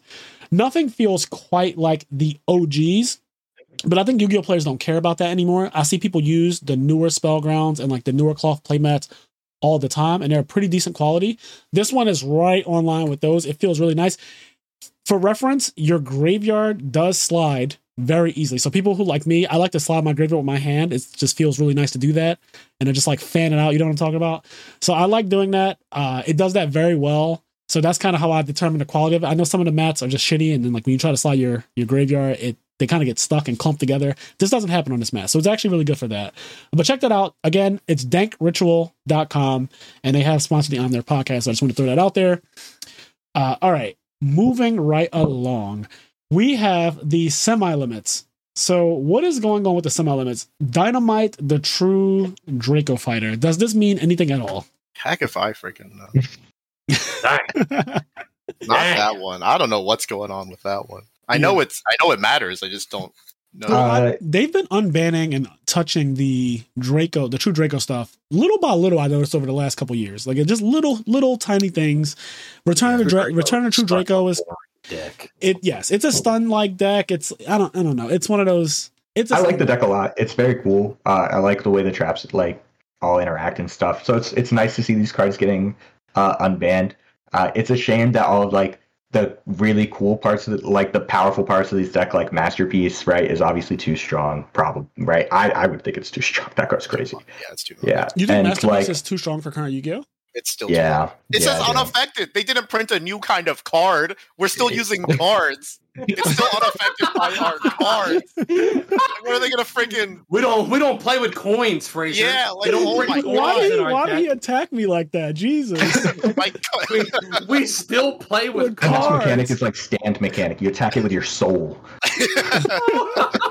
Chris came at me sorry. He said we still play with cards. That didn't change. Like the game is still playing with cards. Like of course it's still ridiculous. Listen, for people who don't know, I on this podcast, I speak as though the listeners may not know some things. That way, the guests and Kenny and even myself, we get to explain things as though no one knows anything, because I think that's helpful. So this is always a learning experience. But yes, the guy is really, Masterpiece is still too broken because he's unaffected by cards and we still play with cards. Yeah. Unaffected by the effects Of course. All right. Well, I guess that this doesn't make the deck any more playable. Dynamite can go. Well, yeah, and the other card is like Card of Demise. That one's probably still too good. Like the cards that would make that deck too good. Yeah. Like have to stay banned, and it's kind of sad because the deck is cool. But. Ben 10 is now at 2, and I saw Jeff Jones say that Eva should be legal and Ben 10 should be banned. I have some thoughts on that one. Go ahead. Let's hear it. That are probably so. My friend group, it's very funny. My one friend got married, shout out to Don, and he quit playing Yu-Gi-Oh! And he came back and he was like, oh, I want to try playing Yu-Gi-Oh! And he picks up Drytron. And Drytron's a very combo deck, right? And he goes to the regional. That was not in the convention center at Oaks. Real quick, and is this Don Schneider? Yeah. Don Schneider. Shout out to Don Schneider. Shout out to Don. Continue. And his wondrous beard. He has a beard like the guy Tormund from Game of Thrones. If you remember the wildling at the end of Game of Thrones, that is like all over Brienne of Tarth. He has a wondrous beard, this big ass orange beard, and that's how I remember Don Schneider. Anyway, go ahead. Yes, and he played Drytron, and he had a great time, right? And then I come back. He borrowed my deck. I had the Drytron deck built, and I come back and Brian Pham was like, "Yo, Steve, let me borrow the Drytron deck. I want to play with it." And he plays it for one local. He's like, "Yo, this deck is really good." And so he plays it, and then Nick Moss starts playing it, and then Turner Bratton starts playing it. And all these people, like my whole friend group, they're all just Drytron people now. It's like I can't talk about Yu-Gi-Oh! Because they're dry guys. You know what I mean? They're dry guys. It's what they're doing over there. It's all Drytron. And so now I'm intimately familiar with Drytron because if I go to locals, I'm playing 4 Drytron decks that day. Yes. Which is crazy. It's like round 1, I play Prime, and it's just like, just all Drytron. But, so it's interesting, right? But because Verte being banned is the biggest Drytron nerf ever. It's a huge nerf. Right. Like, they do not have anything to end on with Ben 10 being at 1. It's really not Ben 10 being at 1 that was doing it. It's Eva being banned. With Eva being banned, like, they can't land on Herald Perfection. They can't get all these fairy monsters in hand. And it's actually very funny looking at this list that the person who made this list says, I want Drytron to be playable. So they put Ben 10 to 2 as like a pity thing. It's like almost like, oh, now instead of making Verte and scything them, which is the standard play, right? Now it's like, well, you can still make a Herald. It's just you don't get as many fairies that it's abusable. You just get some fairies, you know? Right. Yeah, you get a fair amount of fairies. Right, you get some fairies, and there's still some toxic things you can do in Drytron. You can like make you can go Dagda, and you can trigger the Dagda, and you can make a Baron, and then you can use Baron to pop the Scythe, and then the standby phase, you can Baron shuffle back to summon the Scythe instantly, right? And you can protect that with a Herald, right? Which is pretty cool. But it's very funny to me, like looking at this, that they said Drytron should still be playable, so they put Ben 10 to 2, because I really think if Ben 10 was at 1 with this, like Drytron would be nearly unplayable. Yeah, there is a lot of that, like that energy that Steve's talking about. It's just like they made a ban list and then they made another ban list and they gave us the second one. Yes. Yeah, they tested one ban list and then made another ban. It's like a manager came down and was like, "This, like the ban list has to have these cards on it," and then some other guy was like, "Okay, well, what can I do?" Like the guy who actually plays Yu-Gi-Oh. All right, so do you feel the same way about Fire Formation Tenki? Because you said that Ben 10 being put to 2 is kind of like a pity thing for the Drytron deck, the Dry Guys. For the Dry Guys. I love that, by the way. Team Dry Guys. Somebody needs to get your fucking friends together and be Team Dry Guys. We call it DLD. It's Don Loves Drytron, so everybody's... DLD, huh? Everyone's playing DLD. All right. Where I come from, DL means something different. But anyway, I digress. Fire Formation Tenki's at 2, which starts Fractal, right? Yeah. So is that what this really is doing? Is it's like making Tri Brigade, I guess, has another card? Is it? It feels like it. It's a similar vein because the Verte being banned means you can't do the branded Tri Brigade things, which was, like pretty popular, right? Like I think one won a regional like not even that long ago, maybe like a month, not even. Well, I mean, Despies have been out for a month, so less than that. Ben 10 doesn't because Ben 10 searches Ben 10, so every time you see Ben 10, it matters. Yeah, that there's 2 of them. Right. The Tenki is just a boost to consistency, where like the Ben 10 is a boost to the ceiling. I see what you mean. Ben 10, it's like malicious. Like Ben 10 gets Ben 10. Yeah, and then Ben 10 gets I always say malicious at 3 is too much. Malicious at 2 is unplayable. Yep. It's always that. It's polarizing like that, though, right? So like true. if malicious was at 3 in current Yu-Gi-Oh, I think it'd be played right now. Yeah. Oh, malicious at 2 was already played, and there was like a Destiny Fusion combo. There's a 1-card Destiny Fusion combo because they made a Destiny hero that summons itself out of the graveyard if you have another Destiny hero in there, and then it puts a banished Destiny hero on top of your deck. So you could go you can send Malicious and that Destiny hero to summon DPE, and it only locks you into Dark Hero, so you can summon back you can summon Malicious, and you can summon back the other Destiny hero, put the Malicious back, and then summon it again. You could do all of this stuff. You could get to Plasma, DPE. I love that you always know all. This is what I mean. You always know all of these. This one's a little more known. This one's pretty known. To whom, Chris? To whom? To the hero Pabell. I don't know. Where's Pabell? Why don't you find Pabell and ask him? Oh, I hate Pabell so much. I don't even know who you're Everyone talking about. I hate someone I don't like. It's the generic hero local guy. Jersey's hero man. Yeah, it's Jersey's hero man. Right. Kind of sad that. Well, he's probably happy with this list, but we're going to continue with the semi-limits for now. So Pot of Desires is at 2. How do you guys feel about this? I don't know. I love it. Oh yeah. I love it. I love Pot of Desires. Consistent, right? In general, yes. that's what it's doing. It's just making decks more consistent. Also, I feel like I'd be a little butthurt when my opponent draws their 1 Pot of Desires, but if it's at 2, I'm not as butthurt when you open up one of the 2 of. It's like, okay, that's fine. It's also. It's something to say that it boosts the consistency of certain types of decks. It was like the type of deck that was playing 3 of everything probably wasn't doing that much unfair stuff to you, right? Versus like the type of deck that has if I have 3 bricks and if I banish them, I can't do anything. That one is trying to do something horrible to you. Actually horrible. I think Pot of Desires is actually one of the cards that reinforces decks that are kind of generally, I guess, more fun to play against, more healthy for the game. Yeah, you know what I mean? Sword Cell, stuff like that. Flunderies runs this? No, they don't. Oh, shit. I only know Pot of Desires from Master Duel, and every time I see a deck that plays Pot of Desires, I go, this is a degenerate deck. It's almost always Eldritch or some shit. They're going to just set skill drain. Yeah, at least on Master Duel, I see, skill drain? Usually Eldritch plays... Desires is the one that... Make sure it's the right one. Banish 10, draw 2, right? Yes. Yeah. At least from my experience on Master Duel, they just want to see more cards so they can set 4 traps, and it's always fucking skill drain, Imperial Order, and just I don't play today. Well, I have the opposite experience. I don't know. Usually they play Prosperity to just try and dig draw for the 1. Yeah. Mathematically, Prosperity will find skill drain more often.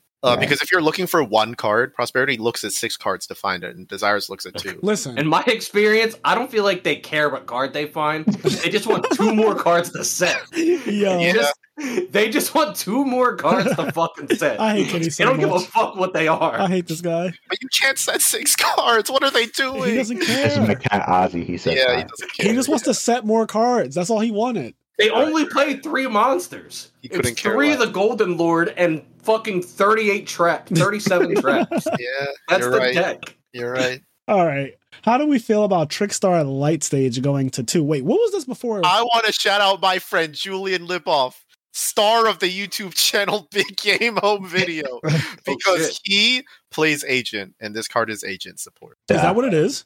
It's a fairy extender, yeah. So every Trickstar is a fairy. Activating Light Stage summons 3 fairies if you really wanted to. So wait, what was this at before it was semi-limited? 1. It was a 1 before. Oh, they put this shit to 1. Trickstars are actually a very scary set of extenders, and then the field spell automatically gets a back row every turn for free. So just so it's a very scary card. And then it pops it at the end, right? Yep. Yeah, that's a Light Stage is crazy. Light Stage is a very, very good card. It searches on activation, right? And then it locks a back row every turn and pops it if it's not used until the end. It's just a ridiculous card. Yeah.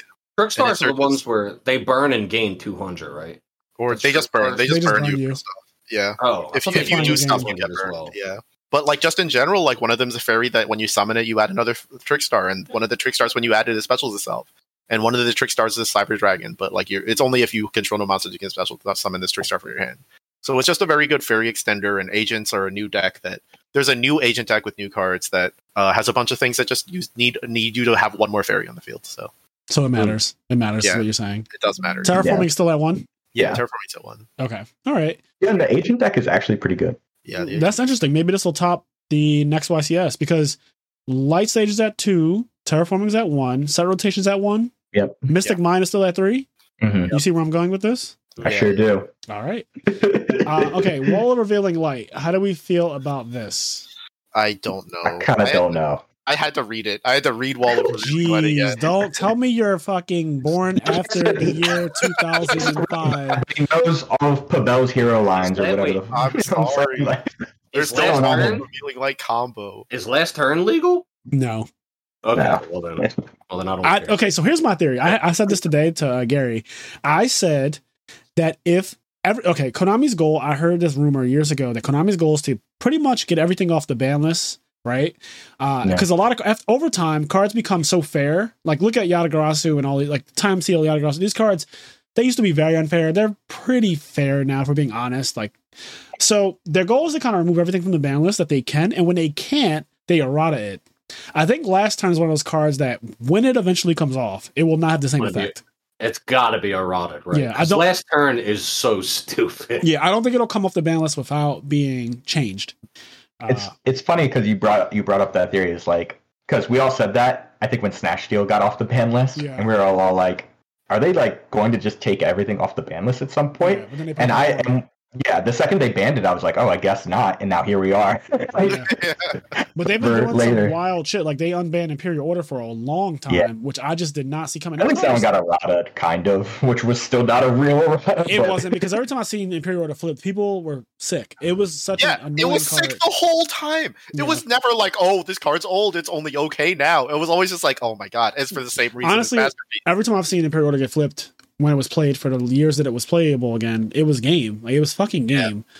And people are like droplets and they're like chain Imperial Order. Like what the fuck? Like why? Like, and you can't play around a one-up. That's what makes it so toxic. Yeah. So when they have it, they just have it, and you just have to hold that. Mm-hmm. Yeah, like cards like Confiscation, Forceful Sentry. How do you bring those? Like, how do you errata that card? That's a good point. Like Confiscation, Forceful Sentry. Just look at your hand. Yeah. Get rid of your hand trap. Bring it back. That's what they're doing with this one. Forceful Sentry is just like, you know, I lose the Ash Blossom. Oh, I take it out of your hand. Okay, now I play. Okay, I guess what they would do errata is make them random. I guess that's fair. They just make them random, Kenny. They just be like, Forceful Sentry says, select the random card out of your opponent's hand, put it back in the deck. It's revealed to both. It's revealed to both players though, so it reveals it and then it puts it back. Yeah, and then you draw one more. Do you still get to look at their hand? You get to look at their hand, and then it's still a random card, or you just never get to look at their hand? That would be interesting if you looked at their hand. And then it was a random card after. Now, granted, I still don't think this card is good, but that would be interesting because I do think a lot of the times the information gained from knowing your opponent's 6 or 5, or 5, actually 5, the information gained is a lot of times more powerful. Like in Edison format, for example, when I trap Dust Street people, sure, putting a card back is really good. There are a lot of games, though, where it doesn't matter what I put back. The fact that I know your exact hand, your exact 6, because Trap Dust Street's a trap, so you actually see 6. But the fact that I know your exact 6 often is just game, because I just play my cards in a way that counters your exact setup. Nowadays, though, that would just be called by the grave with less steps. Yep. Yeah. Also, I don't know if you know this, but tournament rules got updated in a very bad way that made everyone stop playing Mind Crush. Where public information is really tricky now. If you activate Mind Crush, because it specifically doesn't say look at your opponent's hand, you just have to believe them, and you don't look at I remember that happened years ago. I do not like that. Mind Crush is such a cool card. Such a cool card, and it's just unplayable because your opponent might cheat you. Yeah. Like, oh, I don't have it, sorry. Oh, I drew for turn, haha. It's like, all right, cool, man. Like, what do you want? That's crazy. I'd be like, you have to take a picture of your hand, at this and then time, when the game's over, you have to let me see the picture. Show it to me. That's so bad. There was a point where they made people flip over their back row when they did the Infernity combo, like officially. Yeah. This was official. Wow. Like at YCS's, the head judge during the tournament, like, you know, when they do round 1 and they start making all these announcements, they would make an announcement saying, and correct me if I'm wrong, but I'm pretty sure I went to a couple YCS where this was a fucking thing, where they would say, if you do the combo, you have to reveal your back row before the game is over, just to make sure that you're not setting Infernity monsters or any monsters, Dark Gruff or whatever. I didn't know people that I would don't remember hearing that, but maybe, yeah. You said you do remember? Setting no? monsters is, No, I remember people. I remember people setting Infernity monsters. Yeah, like, I remember seeing that people is the do classic. I was told a story recently, and it was like the back row got returned to the hand somehow. I forget what card affected it, but later on in that turn, like, you know, like 5 actions later, the person whose back row got returned, they activated Effect Veiler. Oh shit.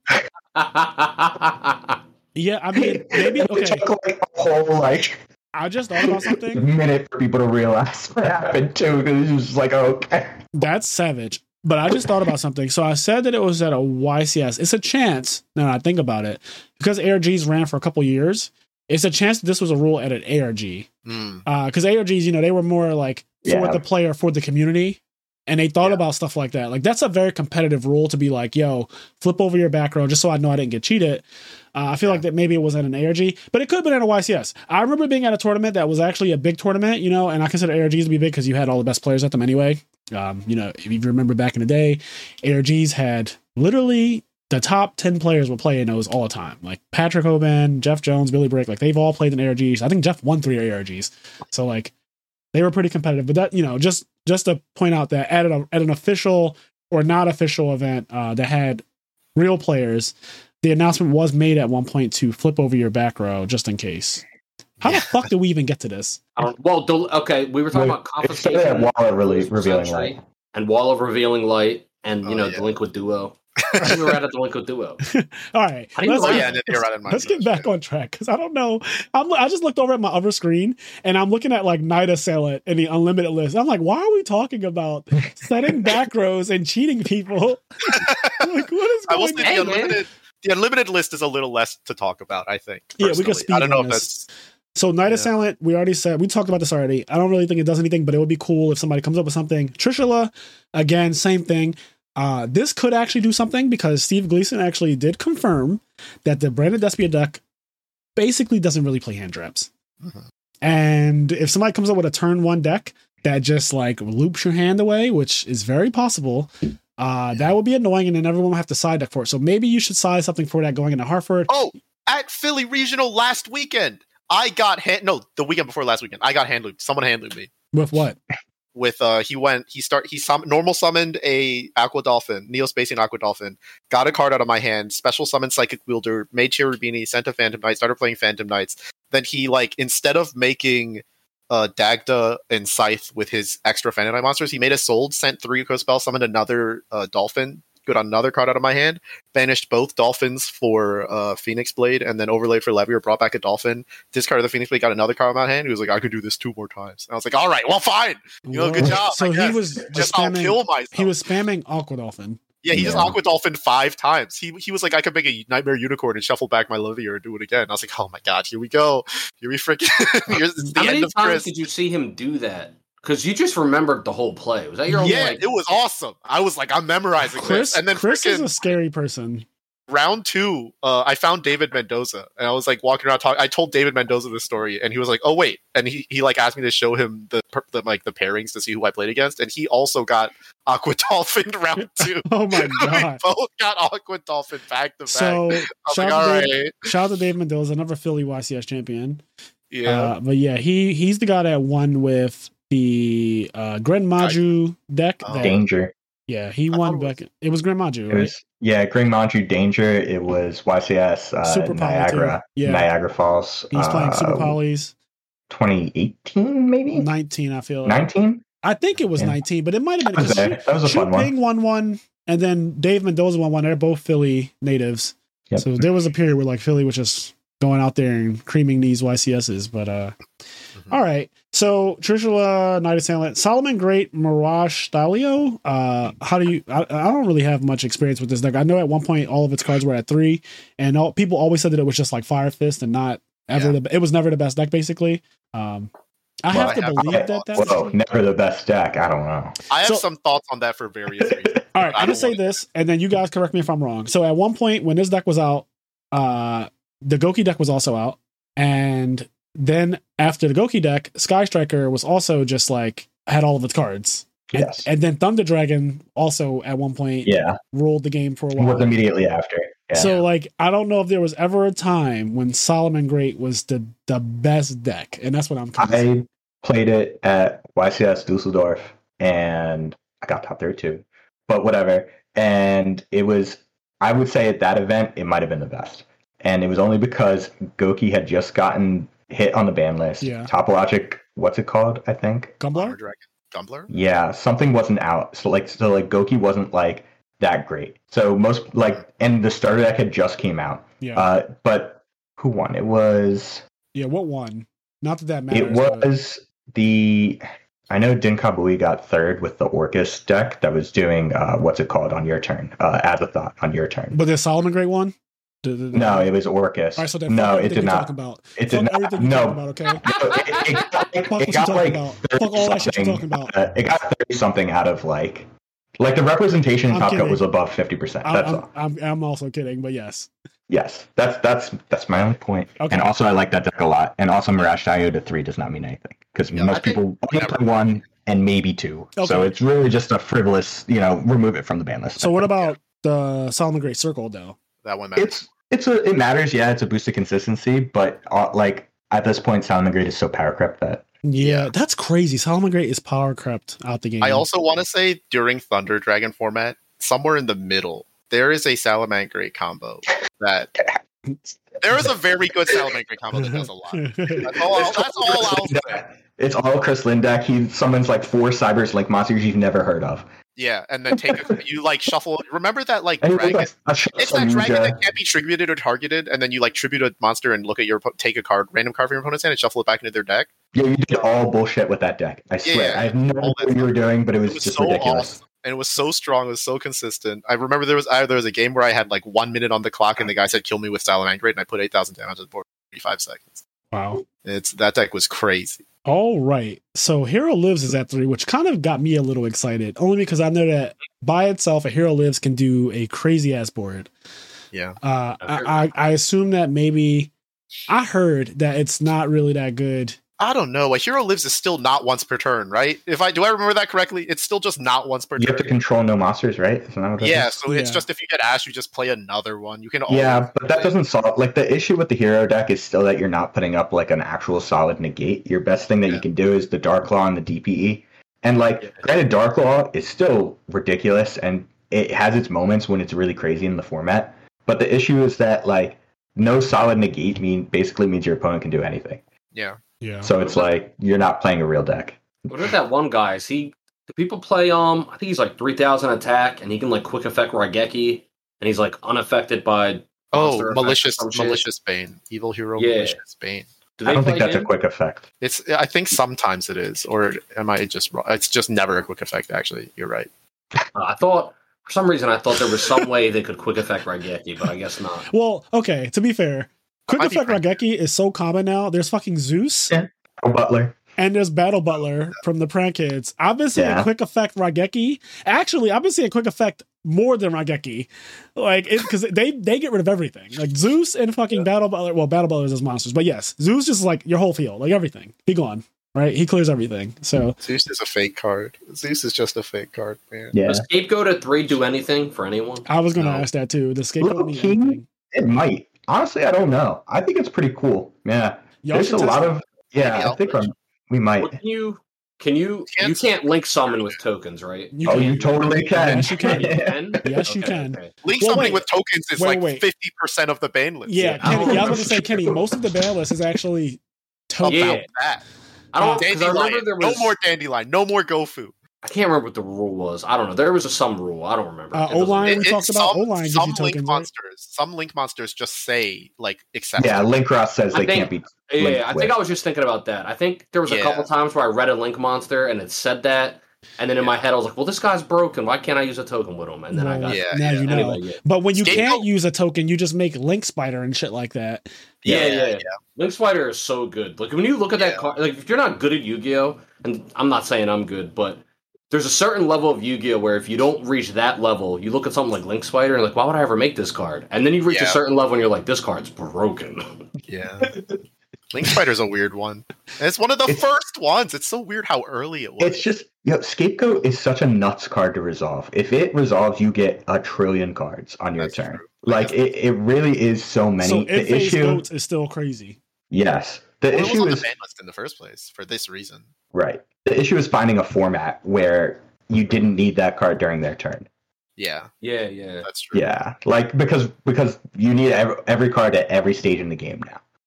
Yeah. So if the format slows down enough, like this card could get banned again, I feel. But it's really such a situational thing. It seems really difficult. But like, I think this is something I really strongly believe is that for like but even a little bit before COVID, we've been playing like tier 2 Yu-Gi-Oh over and over. Because like there's like something to be said about what a tier 1 deck in Yu-Gi-Oh actually is. Where like when Zoo came out, when Mermail came out, like when Necros came out, like when the game just like shifts completely away from everything we've ever known. And that hasn't happened in a long time. And it feels like Dimension Force is like the first time that's happened. And this ban list feels like a very good like welcome to that returning to me. because like Dimension Force is gonna make a bunch of new decks come out. That's Power of the Elements is gonna make a bunch of new decks come out. What's the name of the set coming out Friday? Dimension Force. Okay, so Dimension Forces. I do like that. This is like almost a reset, not a complete reset, because the Despia deck that has already been doing well will go into the next format doing well still. But I do like that this is going to be a very innovative time. Hopefully it's not just fucking Branded Despia still winning every YCS, because then that's just not. That means this list didn't really do anything. Like if Hartford is won by Branded Despia, like a mirror match in top two, just a mirror match. Yeah, that's gonna suck. I think that's gonna like hurt a lot of people's spirit, and it's gonna be like, damn, you basically got rid of all these other decks, and now we're all forced to play this. I don't think that's what's going to happen. I'm hoping, but it is interesting because the last time I remember a ban list that had this many cards on it, it's been a long time. The one that I can recall when I played was 2013 Dragon Rulers, when they banned 15 cards. Yeah, all the babies, Spellbook of Judgment, Super Rejuvenate, like they just went ham. That was such a fun. They went ham on the ban. Monster Reborn, so awesome. Like they banned 50 Stratos. They banned 15 cards. Like 15 cards got banned. 15 cards got limited to 1. Like all these cards, semi-limits, all this stuff got unlimited. It was a crazy list. And then what ended up coming from it was a little innovation, but Dragon Rulers just still ended up being the best deck. Like we just played Dragon Rulers. You know what I mean? We just played Dragon Rulers like for the next whatever. It's possible that when did you say the next YCS is? It's pretty soon, right? Next week. It's next week. 2 weeks. Yeah. It's possible that by the time the next YCS happens, maybe it'll still be Branded Despia, just because maybe people haven't had enough time. That's true. That's very true. But still in this format, a couple months down the road, then something comes up and is able to. Yeah. Well, so just to give a roadmap of how what is coming out and how I think it's going to affect it. After Dimension Force comes out, it is whatever. We might still be seeing Branded Despia decks. After that, there's like a Hidden Arsenal type set in between the two. This set and the next one that comes out with Mistrune in it. That deck is very wacky. Oh, you were talking about Mistrune, I think the first time. Yeah. Mistrune hurts me inside. I think it will cause something to happen. But in the OCG, by the time Power of the Elements comes out, Despia is actually gone in the OCG. It just vanishes. Power of the Elements erases everything with its massive presence. And then after Power of the Elements, a set comes out. The set after that is called Darkwing Blast. And if you can imagine what deck they're making in a set called Darkwing Blast, it's like the 8 best Blackwing cards you've ever seen in your life. I read all of them. And it's awesome. I laughed. I said, imagine, there was this one card. I said, imagine this shit in Edison format. It was so ridiculous because Edison format has synchro summon with your deck. Yes, that's literally what. There were so many ridiculous cards for Blackwings. Now, granted, I was like, in current Yu-Gi-Oh, these cards are kind of trash, but like, I think it's not actually. In Edison format, they would be tier 0. Like, it would just be tier 0. I think the Blackwing deck becomes tier 1-ish. Tier 1-ish at least. Even right now, there's a weird thing. Basically, there's a Blackwing monster that's level 6. You can banish, if you control the monsters, you can banish a Blackwing monster in your hand other than this card, and then activate Black Whirlwind directly out of your deck, and then normal summon it. And it's 1600 attack. And the normal summon is not your regular normal summon. It's an additional. God, this is so much. That's just a card that deck has. And it like that card, it's very weird, but I bought 80 of them. Regardless of the fact that I bought 80 of them as soon as I read those Blackwing cards. All right, now, you heard it here first. There's been a buy. Yeah. 80 hyperbole, or did you buy 80? I have 80 of them in my hands, but I think Blackwings are going to be good enough. I think they're just going to be good enough. I don't know if they're going to be the best deck, but it would be cool to see Blackwings top in. You have to admire when he puts his money where his mouth is. All right, that's good. Yeah, don't just say. I believe you can't just say shit. You gotta put money on it. Get to very good positions. They get to very, very good. They have a towers that they can make very easily. I like the hand trap one. That one's cool. Yeah, I like that more decks are getting more hand traps. Like I think Mercurier is a cool way of varying like the interactions that decks put up, so that like different cards always have to account for different things. Is varying a word? Maybe. I don't know. Whatever. You knew what I meant, right? I know exactly what you. I know exactly what you meant. I was just being an asshole. All right. Well, I think that we are all good now. That is the entire ban list. Chris even was nice enough to give us a roadmap of where the game is going to go. I believe. I love you guys. Shout out to Chris Lynn and Steve Gleason for coming on I'm Their podcast. This was fun. I actually think that we might turn this to a thing in the future. and just have you guys be our, correspondents for the ban list day. The war correspondents on the ground. Yeah, exactly. Because you guys are in the field. Like you guys are right now. There's a hurricane behind you, and like your fucking coats are blowing, your umbrellas being pulled away, and you're like on the ground communicating with me and Kenny, who are just safely in our warm homes. And we're boomers. Meanwhile, we're flying to YCSs and losing. I don't know what is going on in current Yu-Gi-Oh! Really. So I need people like you to come in and just let us know the 411. Give us the 411. Before we go, Chris, and I don't remember if you said Steve, do you guys think you're going to play Change of Heart? Both I think Chris, you said they side it. Yeah, we're both siding it at least, I think. Yeah, because mind control is limited, right? Would you play 3 mind control if you could? Do you know what I mean? Like, and now it's always going to be, would you play Change of Heart and then the mind control? It's like, is mind control limited right now? Yeah. You can run one. So it's like if mind control is good, Change of Heart is good. It'll always have a place for sure. I just want to end this by I want people to make sure they still put respect on Change of Heart's name. Because I did see people saying like Change of Heart, whereas like I do think Yada's not as good as it used to be. I think Change of Heart is still Change of Heart. I don't understand how they can think that. When they put Snatch Steal at 1, everyone played it, immediately became a problem, and immediately got banned again. And this is not that different of a card. Yeah, like why? How can anyone remember that and be like, oh, Change of Heart's not that good? It's like, no, it is that good. You're insane. Well, mind control just got limited. It's like, you remember how ridiculous like mind control take that? It's like, okay, mind control take that, and you're like, are you kidding me? All right, make a link monster with your 2 monsters. It's like, oh my god, like, what is happening? Leave me alone. I do like that you can just immediately go Change of Heart attack, like because like you get your battle phase, and I think it's understated how important the battle phase can be going second. I think it's pretty understated. Like I can clear some of your negates, right, by just going brain control. That can either get negated, right, because you can just negate Change of Heart. So that baits out, it's like any other card that baits out a negate at that point. And if you don't negate it for whatever reason, then I just attack over your other guy. You know what I mean? Like it gives you things to do. So this is, again, speaking from the mindset of somebody who does not play currently at all. I have no idea. I know a lot of you people do not play tactics talent, triple tactics talent. So, we'll see though. They are not the same card. Like, you're right. I mean, like, I don't mean to insult Duel Links, but from the perspective of designing a version of Yu-Gi-Oh! That works on a phone and requires a little less skill and like thinking, taking the main phase 2 away is gigantic for making the game easier. Main phase 2, a lot of games are 1 in main phase 2. Yeah. A lot of games are 1 in main phase 2. So Pancratops is limited for that same reason, right? Like it's crazy to just go summon attack. Fucking Pank. Right? He's the summon attack. It's 2600. This is gigantic. Like do something to it. Yeah, it's crazy, and like Change of Heart can work in the same way. Pancratops and Cyber Dragon do the same thing in their respective formats. Right. Kind of. So it's like here it is. No, entirely. Yeah. Look at him. He's big. Yep. He's big. All right. Well, thank you guys so much. If you have anything you guys want to shout out, feel free to do so. The floor is open. I want to shout out React. I got this good friend named Chris Wynn. He's making a board game called React. Yeah. Just, I don't know if you guys ever heard of it, but it's pretty cool. Steve, anyway, go ahead, my bad. Yeah, we're only able to do this because we're able to travel with so many friends, so like shout out to all friends and stuff in Jersey. You got Turner, Nick, Brian, all of them. And Prodigy Games in Lindenwold, it's a new local. David Barnes, shout out to him. Dave Barnes, Yep. Yeah, so. I know all those people. Obviously, people listen to the podcast. You may not know, but yeah, we have a whole Jersey crew. So shout out to the whole Jersey crew. I just call you guys the Jersey crew. I've been calling you guys the Jersey crew for 20 years. Yeah, shout out to all of you guys. This was really fun. I really enjoyed being able to talk about some Boomer Yu-Gi-Oh! Like Yatagarasu. I played when Yatagarasu was legal. That's crazy. Like I missed that format. I was a dual. So just if you guys don't know my age, I played during Yatagarasu. Now, granted, I was a kid and I was terrible, but I owned a Yatagarasu and I Yata locked people, adults, and it was really fun. I have been Yata locked by Steve Silverman. Steve Silverman has Yata locked me.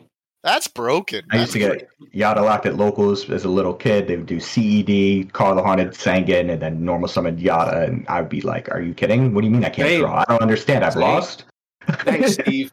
One of the funniest things about Yata locking someone is back in the day, in 04, when I used to do it, people would not scoop for whatever reason, right? Like you're going to deck out. So I would play people, and they would have like 3 or 4 cards in their hand, and I attacked them with Yata and tell them they can draw because they reach for their deck and I'm like, go, and I put the Yata back in my hand. They go for their deck. I'm like, oh, you can't draw.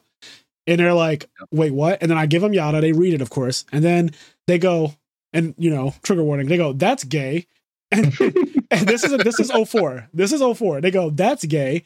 And then they look at their hand and they say pass. And then I get confused because the little 12-year-old, 13-year-old me would immediately think to myself, if you didn't put a card on the field and you didn't make a play, I'm going to do the exact same thing. So it takes there's like a period of realization for them where you go draw, summon it again, attack. And they're like, all right, what am I at? And I'm like, you're at 76. I attacked you with this twice.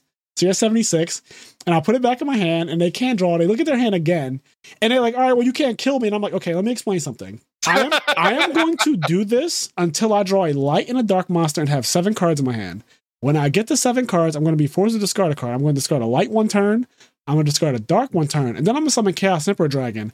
And I'm going to be attacking you for 3,200 every turn. And the game's going to end before I deck out. Because I know you think that I'll deck out before I attack you with this monster 40 times. That's never going to happen. And then they're like, we'll do it then. But it might. Yeah, they're like, we'll do it then. And I'm like, okay. And then eventually I draw BLS or Chaos Emperor Dragon or both. And I discard light and dark on my end phase when my hand gets too big. And then I'm like, draw for turn, something you know nothing about. Summon Yada, attack. Builds to my hand, discard a Shore Priest.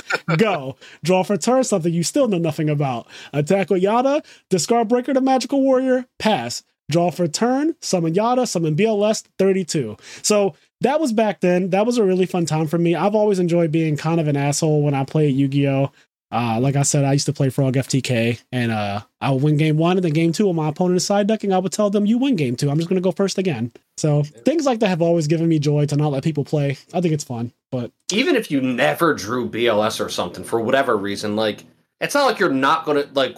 What if I don't summon Yada 1 turn? Okay, I summon DD Warrior Lady. Like now you got to turn the draw, but like, are you really going to do anything with that turn? Nah, because like at that time, you remember Monster Born was legal, Premature Burial was legal, Calling Home was legal. You're going to summon another monster at some point, and they're just being they were just being a ridiculous thing because like people were just stubborn, especially in 04. Like the knowledge. YouTube wasn't really a thing like that. Well, yeah, Yu-Gi-Oh's still early. I'm surprised there were adults in the game. I'm surprised there were adults that decided to play Yu-Gi-Oh. Oh, there were a lot of them. Gus played. Gus, when I first played Yu-Gi-Oh, Gus was one of my first opponents. Like he was one of my. Really? Yeah, Gus is one of my earliest opponents, and he's 10 years older than me. So I think he's 10 years on a dot. Like, wow. So if I was 12, he was 22. If I was 13, he was 23. So yeah, Gus. Just for example, right? Like he's not the only one. Mm-hmm. I remember when I was playing at AU when I was super young, there was this couple that would go there that they were married. And I remember they were like, they had a tattoo of their ring on their ring finger. Instead of like having a ring, they had like a tattoo of a ring. I think that's and then they would go there with their kid. But like the husband and the wife both played Yu-Gi-Oh! And the kid played Yu-Gi-Oh! Yeah. That's actually cool. A whole family that plays Yu-Gi-Oh! Yeah. Honestly, if I had a kid, I would do that. Like I would do that. train him to be the Dragon Duelist. Yeah, the best Dragon Duelist that ever lived. And then the Rocky music can play. I would name, if it was a girl, I would name her. When they want to play sports. If it was a girl, I would name her Daenerys Targaryen. Jesus Christ, the whole thing. Yeah. It's the exact opposite. It's like you raise them playing Yu-Gi-Oh, but I just want to play football, Dad. It's like No. See, no. These ultra You shuffle these cards. The idea of my kid trying to play football is hilarious because they're on their own. Dude, I do miss old Yu-Gi-Oh! Where you would go to a local. This happened. I remember a kid had the head of Exodia in his deck, but like just the head. I remember that too, and it would be unsleeved. It was unsleeved, right? It was always unsleeved. Heck yeah, man! That's it was unsleeved. It was first edition, and it was unsleeved, and it was mangled. It was indeed unsleeved. It was fucking mangled. This kid's Exodia. It was not mangled. I remember it wasn't mangled because I just remember it wasn't. Well, I'm just saying, I had a kid at my local that also had a head of Exodia, first edition, ultra rare, Legend of Blue Eyes, and that shit was dicked on. I just know that kid got juiced out of that Exodia. That's all I'm gonna say. For sure. I mean, that Exodia, I think a first edition Legend of Blue Eyes ultra rare Exodia head is probably worth $1,000, if not more now, depending on the grading of it. But that's Yu-Gi-Oh! For you. Anyways, this is like the post-podcast that we're doing. So you guys have stuck around to this point. Shout out to you. But anyway, we're ending this here. As always, say, do the things that make you happy, including Yada locking people. Goodbye. Good night.